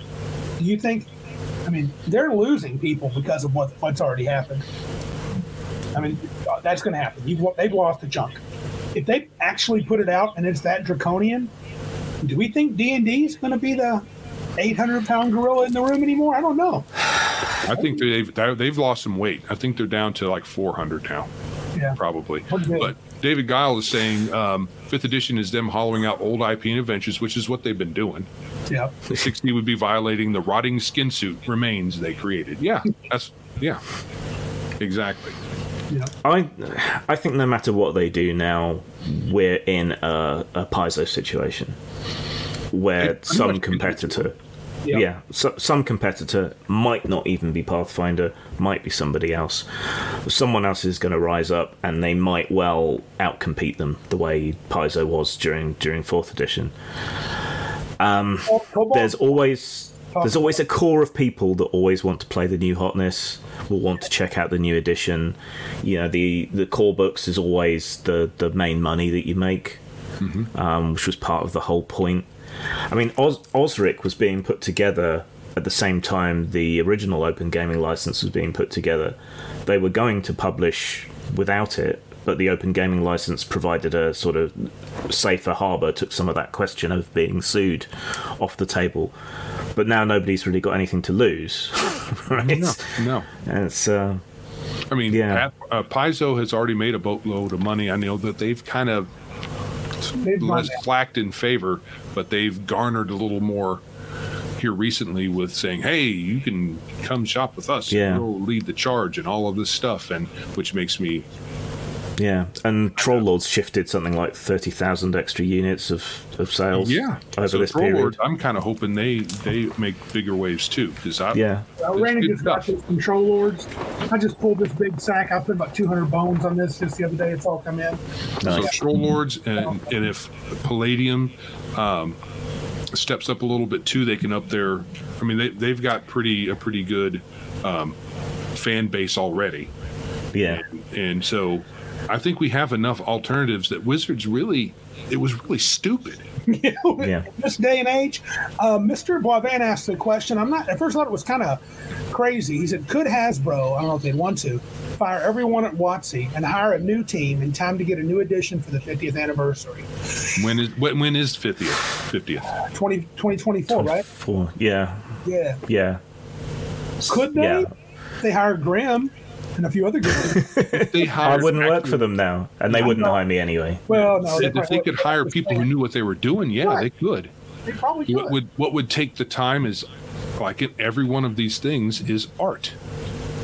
Yeah. The writing.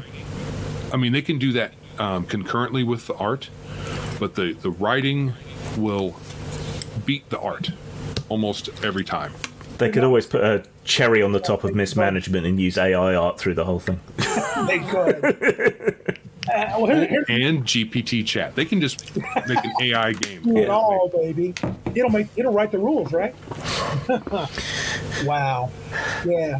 I guess kind of the question here to end it. So if they do this, and then a year down the road, we're sorry, and they do another edition, what would they have to do to bring you back, or could they?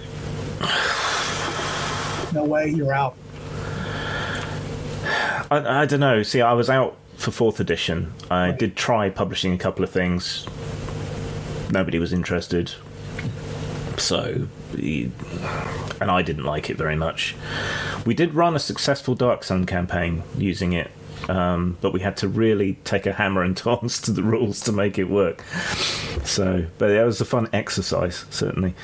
But we did come back with 5th edition. So, what did they do that was different? They brought the OGL back and opened the game back up after closing it down during 4th edition. It was back to a more recognisable game structure with 5th edition than 4th edition had been. I mean, I'm like, my first experience wasn't D&D, so I'm not wedded to its sacred cows to the same extent that a lot of people are, but I can see the way the market is. You know, I'm not blind. Right. And they took it too far with 4th edition. So if 6th edition or 7th edition, as it might be, brought back the open gaming license but made it so it could not be revoked, if it made it opened it up again, if there was that amount of apology about it all, some sort of demonstration of being generally contrite, or if they sold Wizards off to someone else. That's what I was thinking. And they said, new broom, right? Yeah. We're terribly sorry. We understand that they screwed up. We're doing everything differently. I'd give them a chance, at least. Yeah. But they were on about selling Wizards to Tencent for a while, the Chinese mobile game company. Oh. What would they do? Who knows? So yeah, they could win me back. I'm not going to say they couldn't. Okay. I just don't think they'll do the things that would be necessary. A lot of folks in the chat, David Guile says he's never going back. I feel like that's what Joe's at. Bruce says at Dick's Division, I have no need to go back. Martinson says free core rules for everybody. That'd be funny. Well, that's what an SRD is, isn't it, really? I think he's looking for physical copies. Yeah. I don't know. I think I mentioned it as a follow-up. I think and you said it, I think they'd have to sell the company. I couldn't do business with Hasbro and Watts anymore. I don't think I could. I wouldn't trust them. I mean, as a designer, it's kind of a separate question. I like doing my own stuff because I think of games as art, and I want that level of not control's the wrong word, but we'll say control for the sake of it. It'll do for now. It'll do for now, yeah, over my projects. But then I like doing the open stuff because it reaches a wider audience. So, yeah, there's artistic fulfillment, and then there's using that as almost like a loss leader to get people interested in your other stuff in a way. On some level, you got to eat. So yeah, if you have to, I can understand. Let's say after all of this blows over, if it does, and if Wizards of the Coast is still a thing, and they do, as you say, are contrite, or at least make us think so. And give us the product that a little bit more close to, a lot closer than what we have now to what we want. I can see people going back to it, and I'm never going to be hard on somebody who wants to buy it. Right. Yeah. And it's possible, if conditions like Grim is saying are met, that I might might buy the Player's Handbook. I'll be very cautious. Yeah. If they sell it to another, if they sell Wizards of the Coast lock, stock, and barrel to somebody else and it's new people, taking it in a new direction, but at least stylistically, or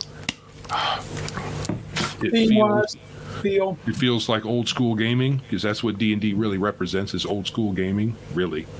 Yeah. If they maintain that with a new person in charge, new people there, I don't care who they are and what their alignment is politically and all that stuff. If it's a good game, it's a good game. True. If it's something I like, I'll probably buy it. I think something that's become more important to me as I've gotten older, as I put more years in the hobby under my belt, is respect. Mm-hmm. Mm-hmm. I think that older gamers are worthy of respect. I think older material is worthy of respect.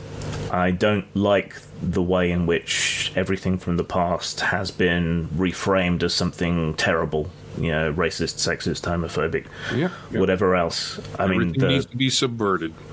And the classic example is Oriental Adventures, right? Mm-hmm. How awful that you produced an Asian book and nobody Asian was writing on it, and you used the word Oriental, which is now seen as bad. Well, it wasn't back then, right? And there were a lot of Asian consultants involved. And it's just about to say, there were a ton of Asian consultants involved because they wanted to make sure not that it wasn't insulting or disrespectful to their cultures, but for accuracy, which ends up being the same thing anyway. Right. So in many ways, that was ahead of the curve, and yet it's still not good enough, and you're going to reframe it as, you know, bad attitudes of the time. And yeah, it's they don't even bother to go outside of their own conception that if you like, they think that we're fetishizing Asian culture by liking it. Yeah. And I'm sure we're all referencing the same video, same person talking about this, where it's like, he was like, feeling bad about liking Kung Fu movies. I mean, I like Kung Fu movies. I still like it. Absolutely.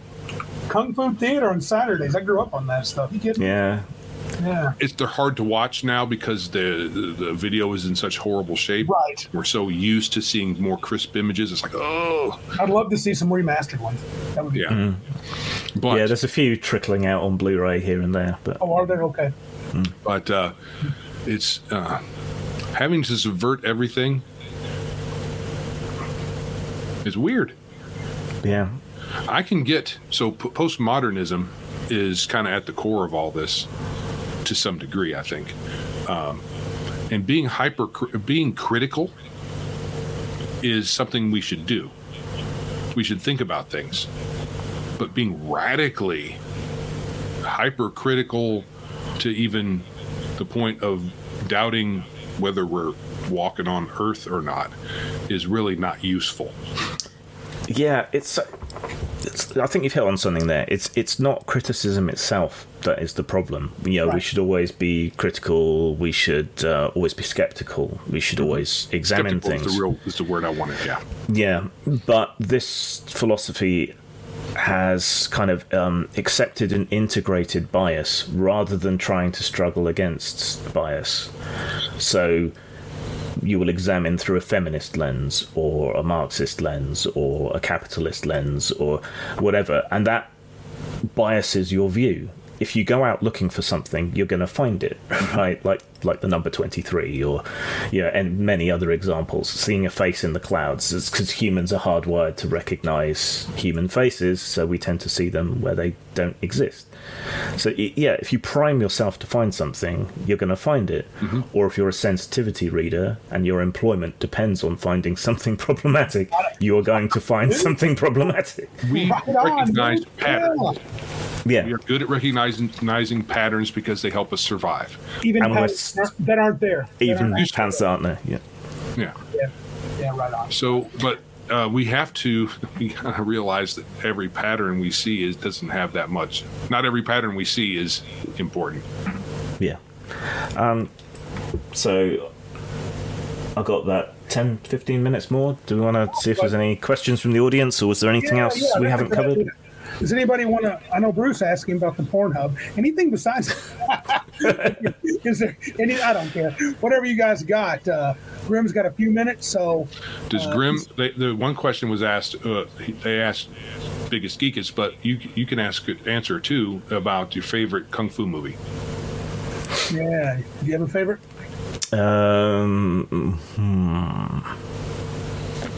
Zoo Warriors of the Magic Mountain. Never heard of that one. Is that a fairly recent one? That's an old one. Sammo Hung is in it, I think, as Master Longbrows. Huh. He knows the style of the fighting eyebrows. Master Longbrows. Oh, that was his name in the movie. Yeah, in the movie. Oh. Yeah, he knows the style of the fighting eyebrows. Hi, Shirt.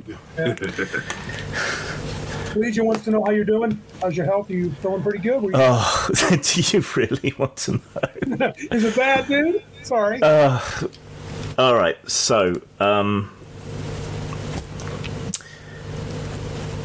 end of last year, when I started writing Whitechester, I went to the optician, and they saw a whole bunch of burst blood vessels in the back of my eyes.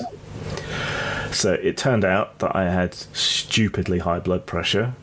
Had to be taken to hospital, though I felt fine. Put me on a lot of drugs that made me very, very unwell.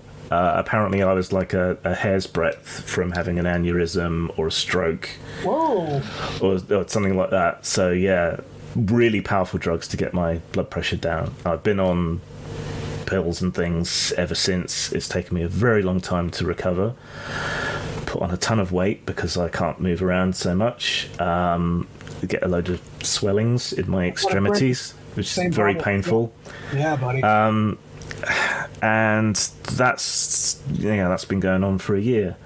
I'm supposed to be put on some beta blockers, which should help with the blood pressure and take down the swelling. But there's nurses' strikes and all sorts of social upheaval here in the UK right now. Mm-hmm. So all over.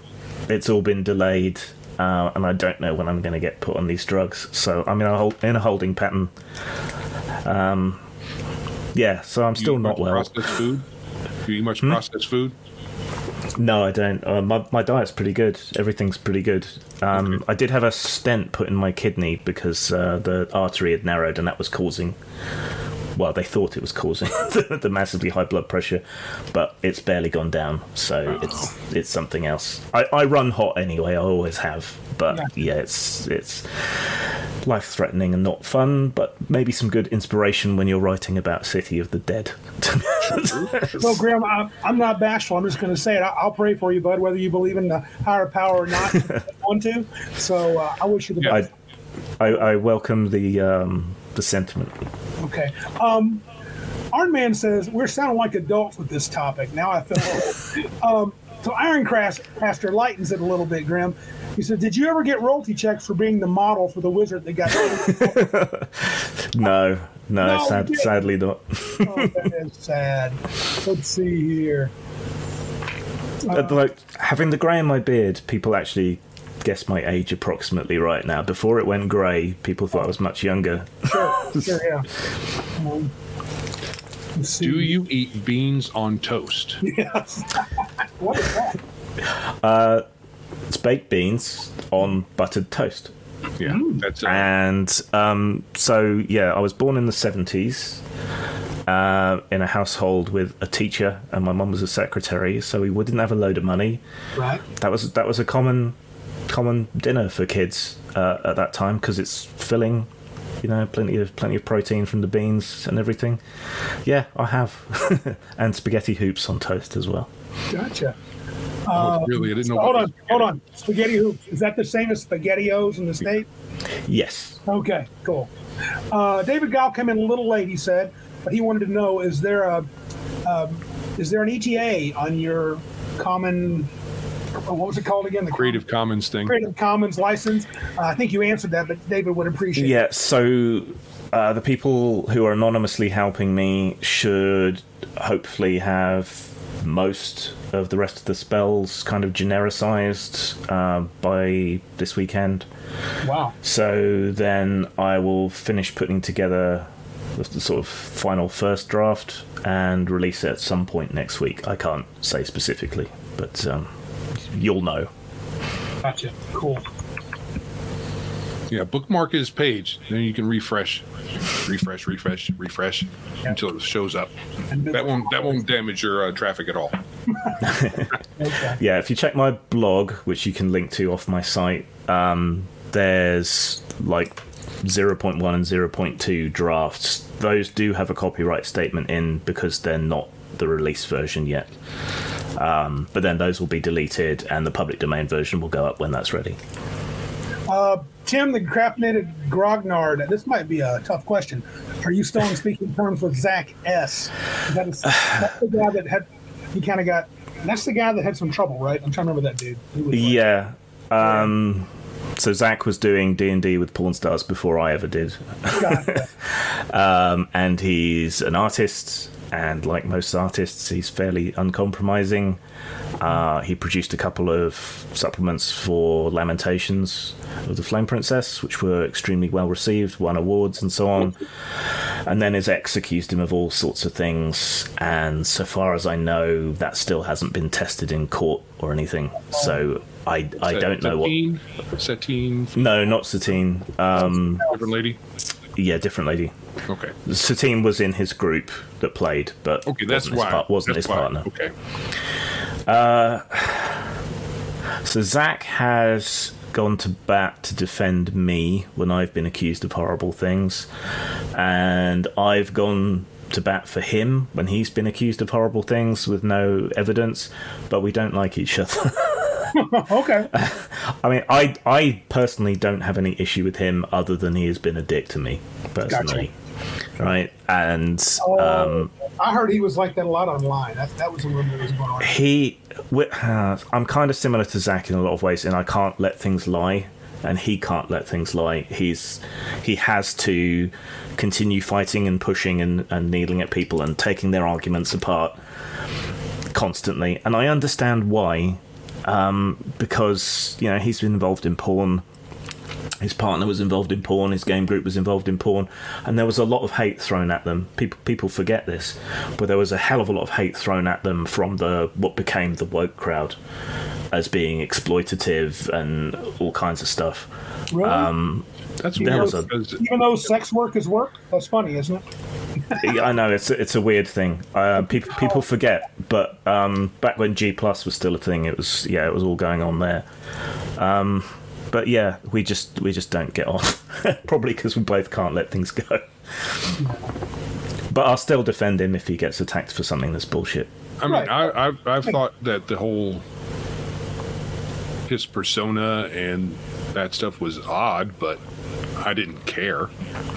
He's his thing, so let him just. I left it alone. For years. Mandy Morbid's his partner who accused him of things, but I understand that siege mentality, right? When you've got people coming at you day after day, constantly, you either cut yourself off from it or you fight back, and he's a fight back kind of guy. So, yeah.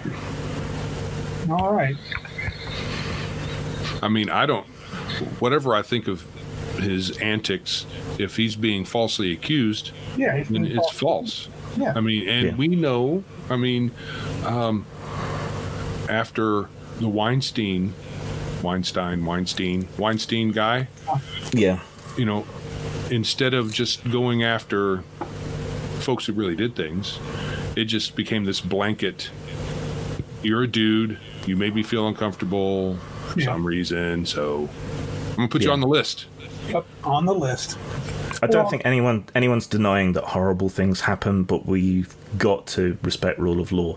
Yeah, just because somebody accuses you doesn't mean you've done it. So that's one of the great things about Western law is innocent until proven guilty, not accused of being involved in a crime like some dude said.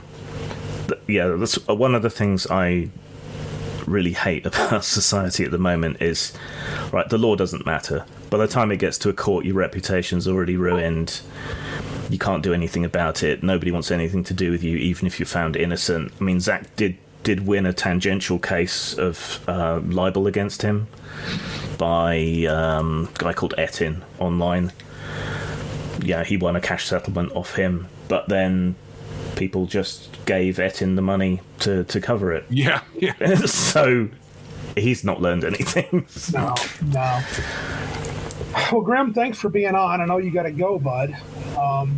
We really enjoyed having you. It was good to talk, and looking forward to that Creative Commons license. Is there anything you want to pimp any of your stuff right now? And new stuff? Check out my website. Whitechester, obviously. That was a hell of a project, and I did nearly die making it. So. Oh, now I gotta buy it. Listen to it. Yeah. Died. Are there any U.S. stores that carry that? No, I wouldn't even know where to start with distribution anymore, but you can get it through lulu.com, print on demand. Same, yeah. And they usually have discount codes that you can put in, though they've been a bit stingier with those recently, but you can probably find one online somewhere. How much? Do you know how much they charge for it? 60? I will check for you. It's a pretty thick book. Is it black and white interior? It's black and white interior, and it's soft so it's cover. not going to be too bad. It's not too bad. It's the shipping that kills you these days. Right. Well, Lulu can print that locally and ship locally here in the States. So. Yeah, that's how they work. Cool. So it won't be too bad. I think it's $49.99. I think I can only see it in pounds. So. Okay. When's that going to be in BGE, Graham? I don't know. I have to put this behind me. The OGL thing. Yeah, I was going to take it easy this year, but it has not been an easy start. Well, dude, try to feel better. Make sure Graham's healthy, and then do what you can. And we look forward to your work and all the things you do, man. Cool. Hold on a second. As far as codes, David Guile is saying welcome 10 or welcome 15 usually work for him. Yeah, there's usually some kind of welcome code that works. You might also want to check the plugin thing. Honey will usually flag up if there's a discount. Okay. Sometimes you can get free shipping, so okay, it's worth a try. I didn't know that internet trick. Honey, yeah, honey.com? It's a plugin for your browser. Honey plugin. Oh, that doesn't sound like a good set of words to put into a. No, probably not. Plug into the Honey. No, that's probably not good. I'll do something later. Yeah. Bruce says, big excuse. I'd like to see a link to Lulu from BGE. I don't know if that's a thing. Don't you already hook up with Lulu?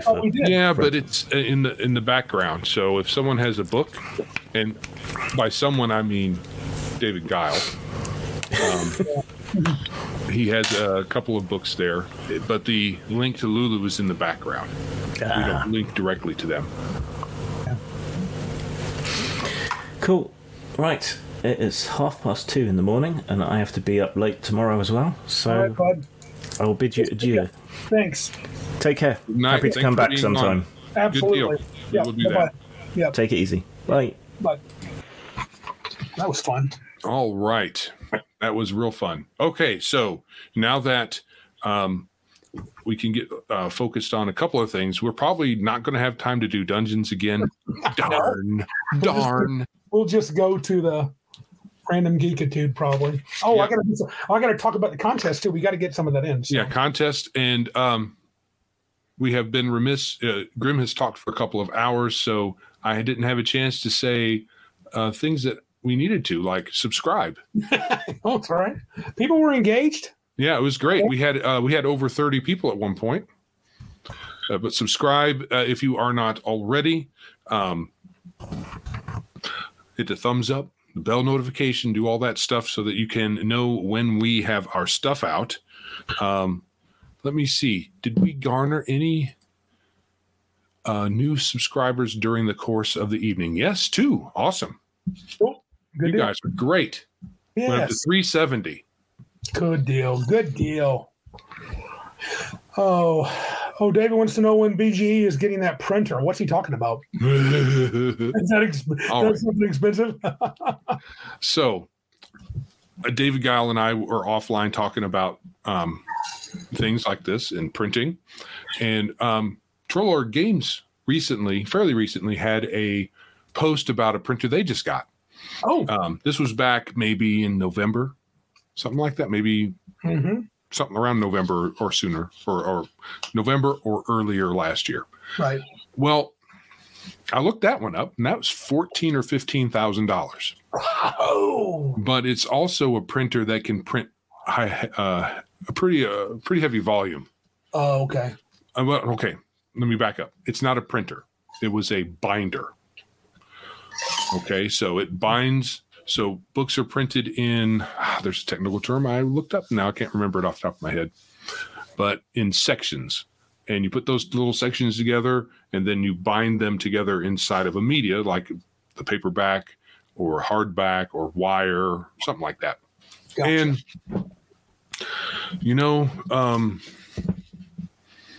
it's they're expensive.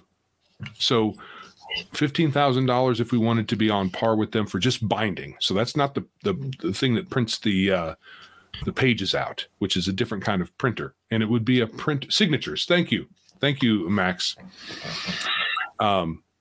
So the printer that would do that, I hadn't looked up yet, but so for us to be able, they have a full printing press as well, right? So. Yeah, and if we could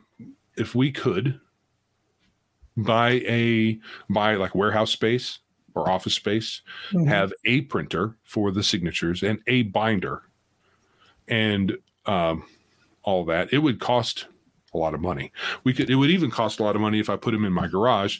Yeah. I need to fix up my garage a little bit better to be more so that the roof leaks and there's a couple of things that would need to get repaired so we could support having that kind of equipment in it. Yeah. But yeah, Flady is saying saddle binders, 20 grand. I think that Troll Lords was cheaper. They might've got a used one. I think when I looked up the price, it was 14 or 15,000. So it all depends probably on the size and the volumes that you're trying to print out. Even if we were going to go modest, it's still going to be several $1,000s. Now, on a related topic, we have merch. Yeah, baby. Dig this. We have a few coffee mugs and a T-shirt. Let me see about pulling that up. Well, you're doing that. T-shirt historian says Troll Lord is a printer. They have a full printing press. It's how they keep their prices down. Paizo and WotC both outsourced to China. TLG prints right in there. Yeah, and I flashed this. I flashed everybody earlier. Some of you missed it. But I flashed my Troll Lord. This is the GM screen. I got the character pad of sheets. I got an adventure. Bought myself the cool Monster Manual 1 type thingy for their Monster Manual. I got the new 8th edition print, and I got the new Castle Keepers print. I just got all that sweet stuff in the mail today. That's pretty cool. So very exciting news there. Right. I'm going to get all the pages ready. So you want to show off some cool stuff.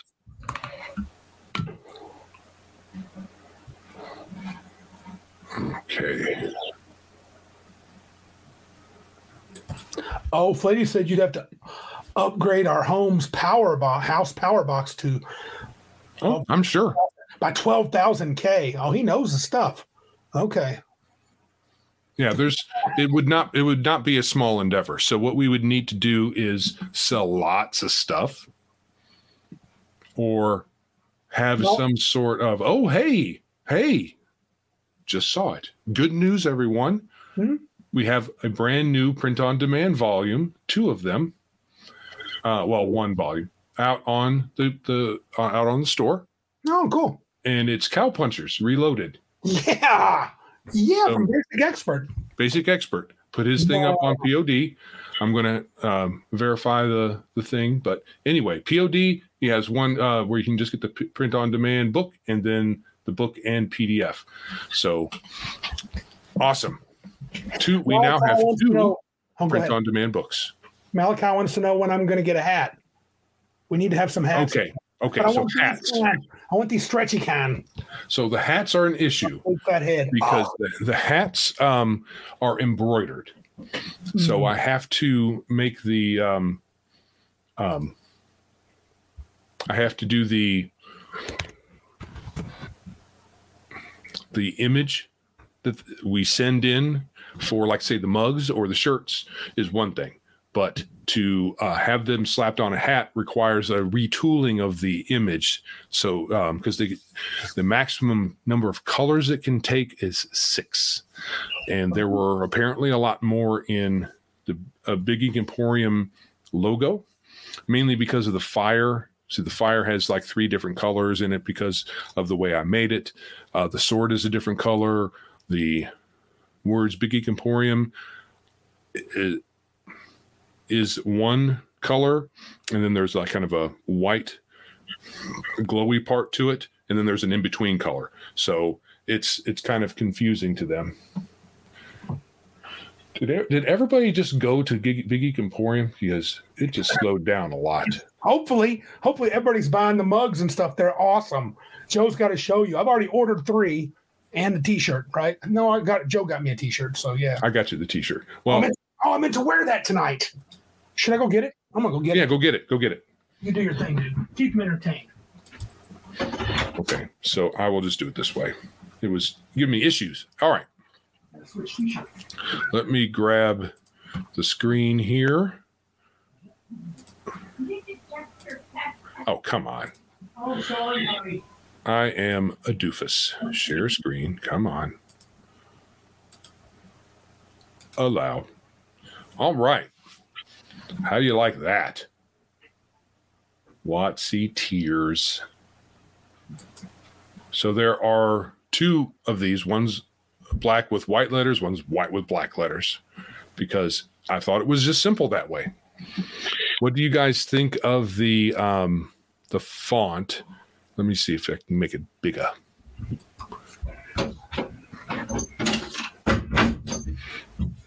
It's a font that I'd never heard of, called Aldo the I can't remember it now. Aldo something or other. WotC Tears. There are 2 versions of that. One's a white mug, one's a black mug. Stand up a little bit so we can see your chesticles. My chesticles. You know it, son. Big Geek Emporium. Look at it. Represent. Oh, yes, yeah. We have 11 or 15. Yep. Ounce mugs. Is that good? Yeah. All right, so there's that. Have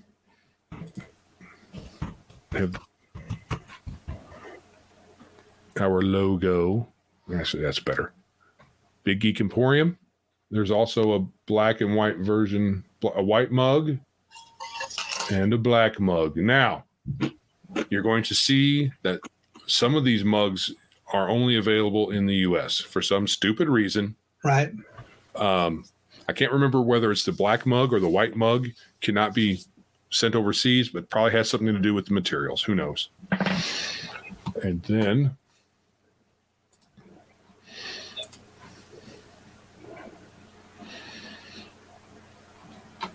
there we go. The shut. Armin says he would like a dainty teacup. I don't know if they have dainty teacups, but I will look. Yes, Flatey, we do. Joe, was a brilliant idea by Joe. We need a new spell that has wizard tears as ingredients. Yeah, you got to get I bought 3 of those cups. One of them I'm going to give away. So if you hang on to the show, it's going to be a giveaway one day. I want to give one away. A 15-ounce mug is enough to be happy for 6 minutes. Yeah, I agree. I'd drink it down. Boom. I'd slam 15 ounces. That's nothing. Well, it's your typical mugs. I mean, those are the sizes that they have. That's just me. It's me and Bruce. Now, they do have... That's how it works. If people are interested, I am planning on adding more different products. If they have travel mugs as well, I will see if they have like the ones where you can put hot or cold in. Yeah. And those will likely come in bigger sizes, something like that, or the tall, skinny ones. Mm-hmm. Good news. All right. So yes, we have merch. So go buy it. Go buy it, baby. Because this goes to support us directly. It's for the store and for Big Geek and Biggest Geekus. So that's all ours. Mm-hmm. I haven't. I don't know if even anybody else would be on the shop would be wanting their own merch, but yeah, I don't really even know how to do that individually for people out there on our store. It was hard enough just to get that set up. Anyway. Yeah. Okay. Oh. Coastal Wizards. I was wondering how I could make some kind of dig apart from WotC Tears, but I liked your Weasels of the Coast. Yeah, that's good too. Weasels of the Coast. That's pretty good. We should do that. Yeah, I'll look at travel mugs there. If it doesn't cost anything to have a product advertisement, we don't have any inventory. All this is print on demand, which is why there may be a little more expensive than you might be used to. But yeah, Weasels of the Coast, I like it. I think it's good. But we can do both. We can. Oh, so nothing to report on. Shall we move on? Or Yeah. Well, nothing to report really on Dungeon 23. One more. Do it. I keep putting off or forgetting to thank at the end of the year. A couple of people made some donations. Oh yeah, please do. One donated $100 and one donated 20 or 25.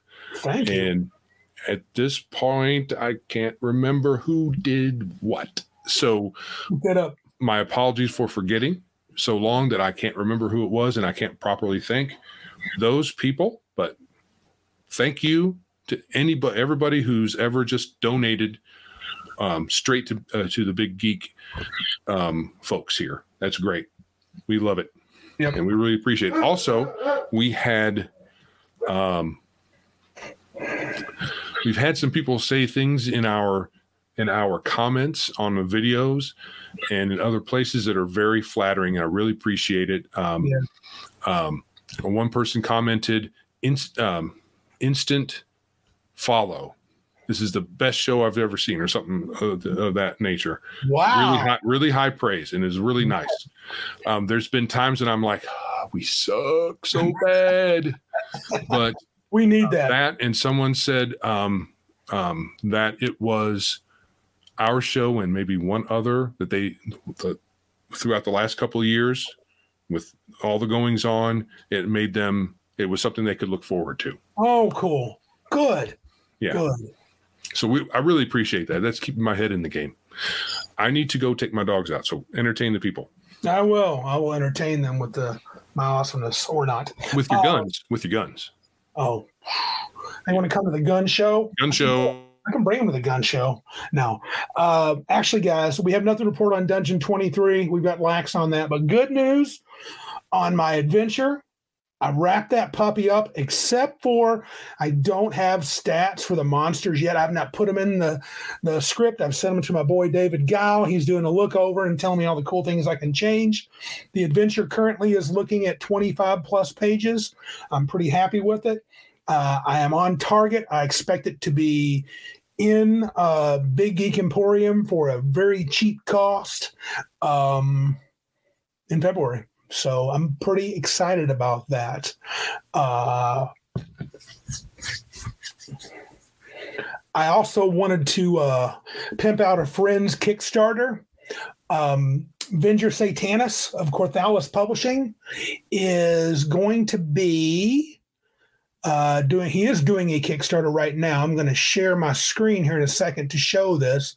It is a dangerous thing, I know, but here it is on Kickstarter.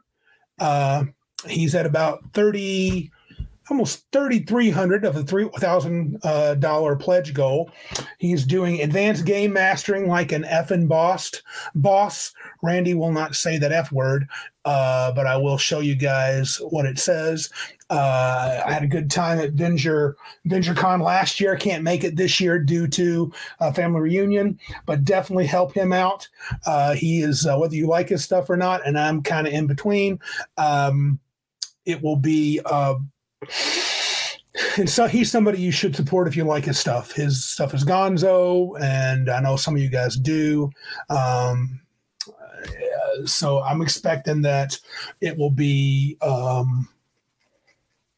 something good. And I have the original, How to Game Master Like a Boss, and this is Advanced Game Mastering Like an Effing Boss. And I did enjoy that little thing. So definitely give him a look-see there. Let's see here. What else did I want to chat about here? Our good friend Martinson said, pay it forward on the last contest. So he did not choose a prize. So we are doing another contest, and we're going to have it be next week. It's going to be the double whammy giveaway. You can win 2 of these. You get to pick 2 of either Cardboard Heroes, Castles, The Keep by Steve Jackson Games, Mythic Races, D20 by Fantasy Flight Games, a 3.0 game. And you could pick from Edge of the Empire role-playing beta version by Fantasy Flight. And, of course, now that I have 2 of these sweet things, Monsters and Treasures, this cover. It is the newest printing, which is the 5th printing. So you can pick 2 of those 4 items, and I will ship them both to you post-haste. So what is the contest, you ask? And I know you want to know. I'm going to do something similar to last time. I'm going to have you guess the number of official 3.5 explicitly role-playing game books by Wizards of the Coast. I know they're not our favorite now. So the 3.5 game books that Randy has, okay?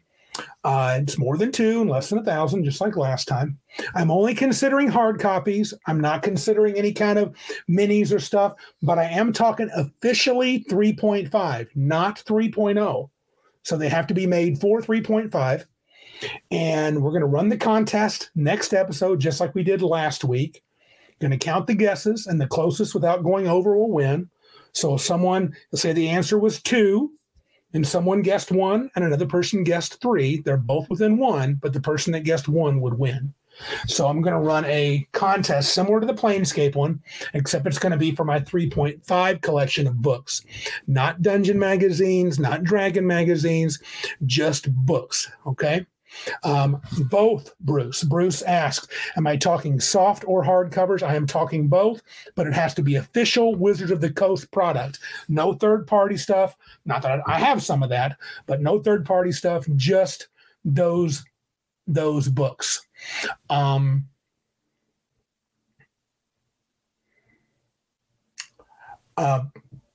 don't know if I would use that word, L, but Venger's a different cat.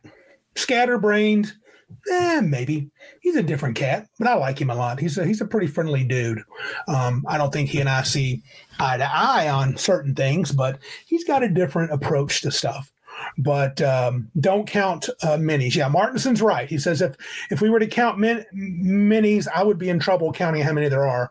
And Martinson, thank you so much for sort of passing on that. I didn't ask him to. He just volunteered, probably out of the kindness of his heart. He's a pretty good dude. Probably shouldn't feel guilty. For like winning too much, and I would ask that maybe if he didn't want the prizes before, he probably won't participate next time. But Bruce at Dick's Division says, I don't ever want to have to count miniatures. Yeah, dude, that is not good. And you have probably a lot more than me. I have just basically the plastics. I do have my old TSR minis and a few 3rd edition medals that I collected for a while back when my wife used to paint. But yeah, I'm not counting those. Just books, soft or hardcover, official WotC books. So it's thanks to Martinson, it's the double whammy contest. You can win 2 of those items, and I will ship them to you as fast as the post can do it. Preferably I get it sent out the very next day. Yeah, and Patrick concurs. He would flat out refuse to count the minis. Yeah, Martinson's not going to be in this one. It makes sense.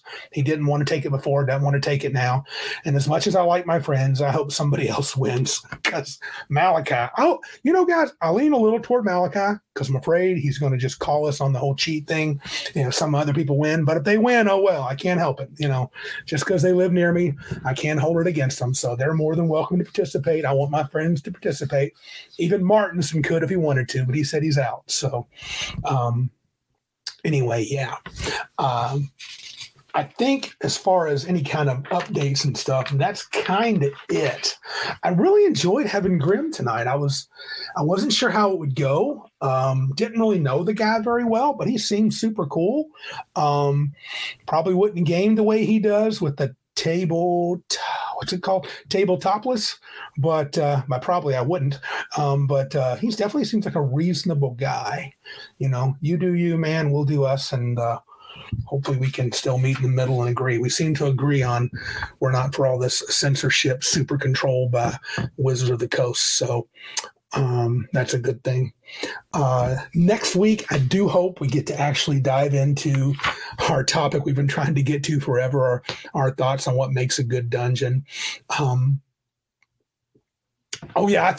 actually thought Grim did a great job on the T-Shirted Historians channel when they were discussing. He had multiple videos on this whole fiasco with WotC, and I think he had a lot to say.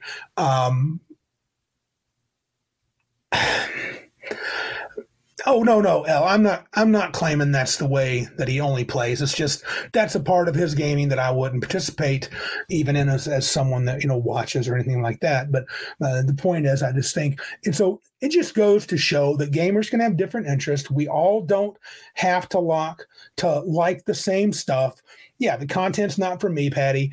I just, hey, but the point is, he's a reasonable guy, and gamers should be cool to each other, and WotC needs to remember that. It's a pretty small world in this community we're all in, dudes. So don't be dicks to each other. But unfortunately, I think Wizard of the Coast may have to learn this the hard way. That's my opinion. Anyway.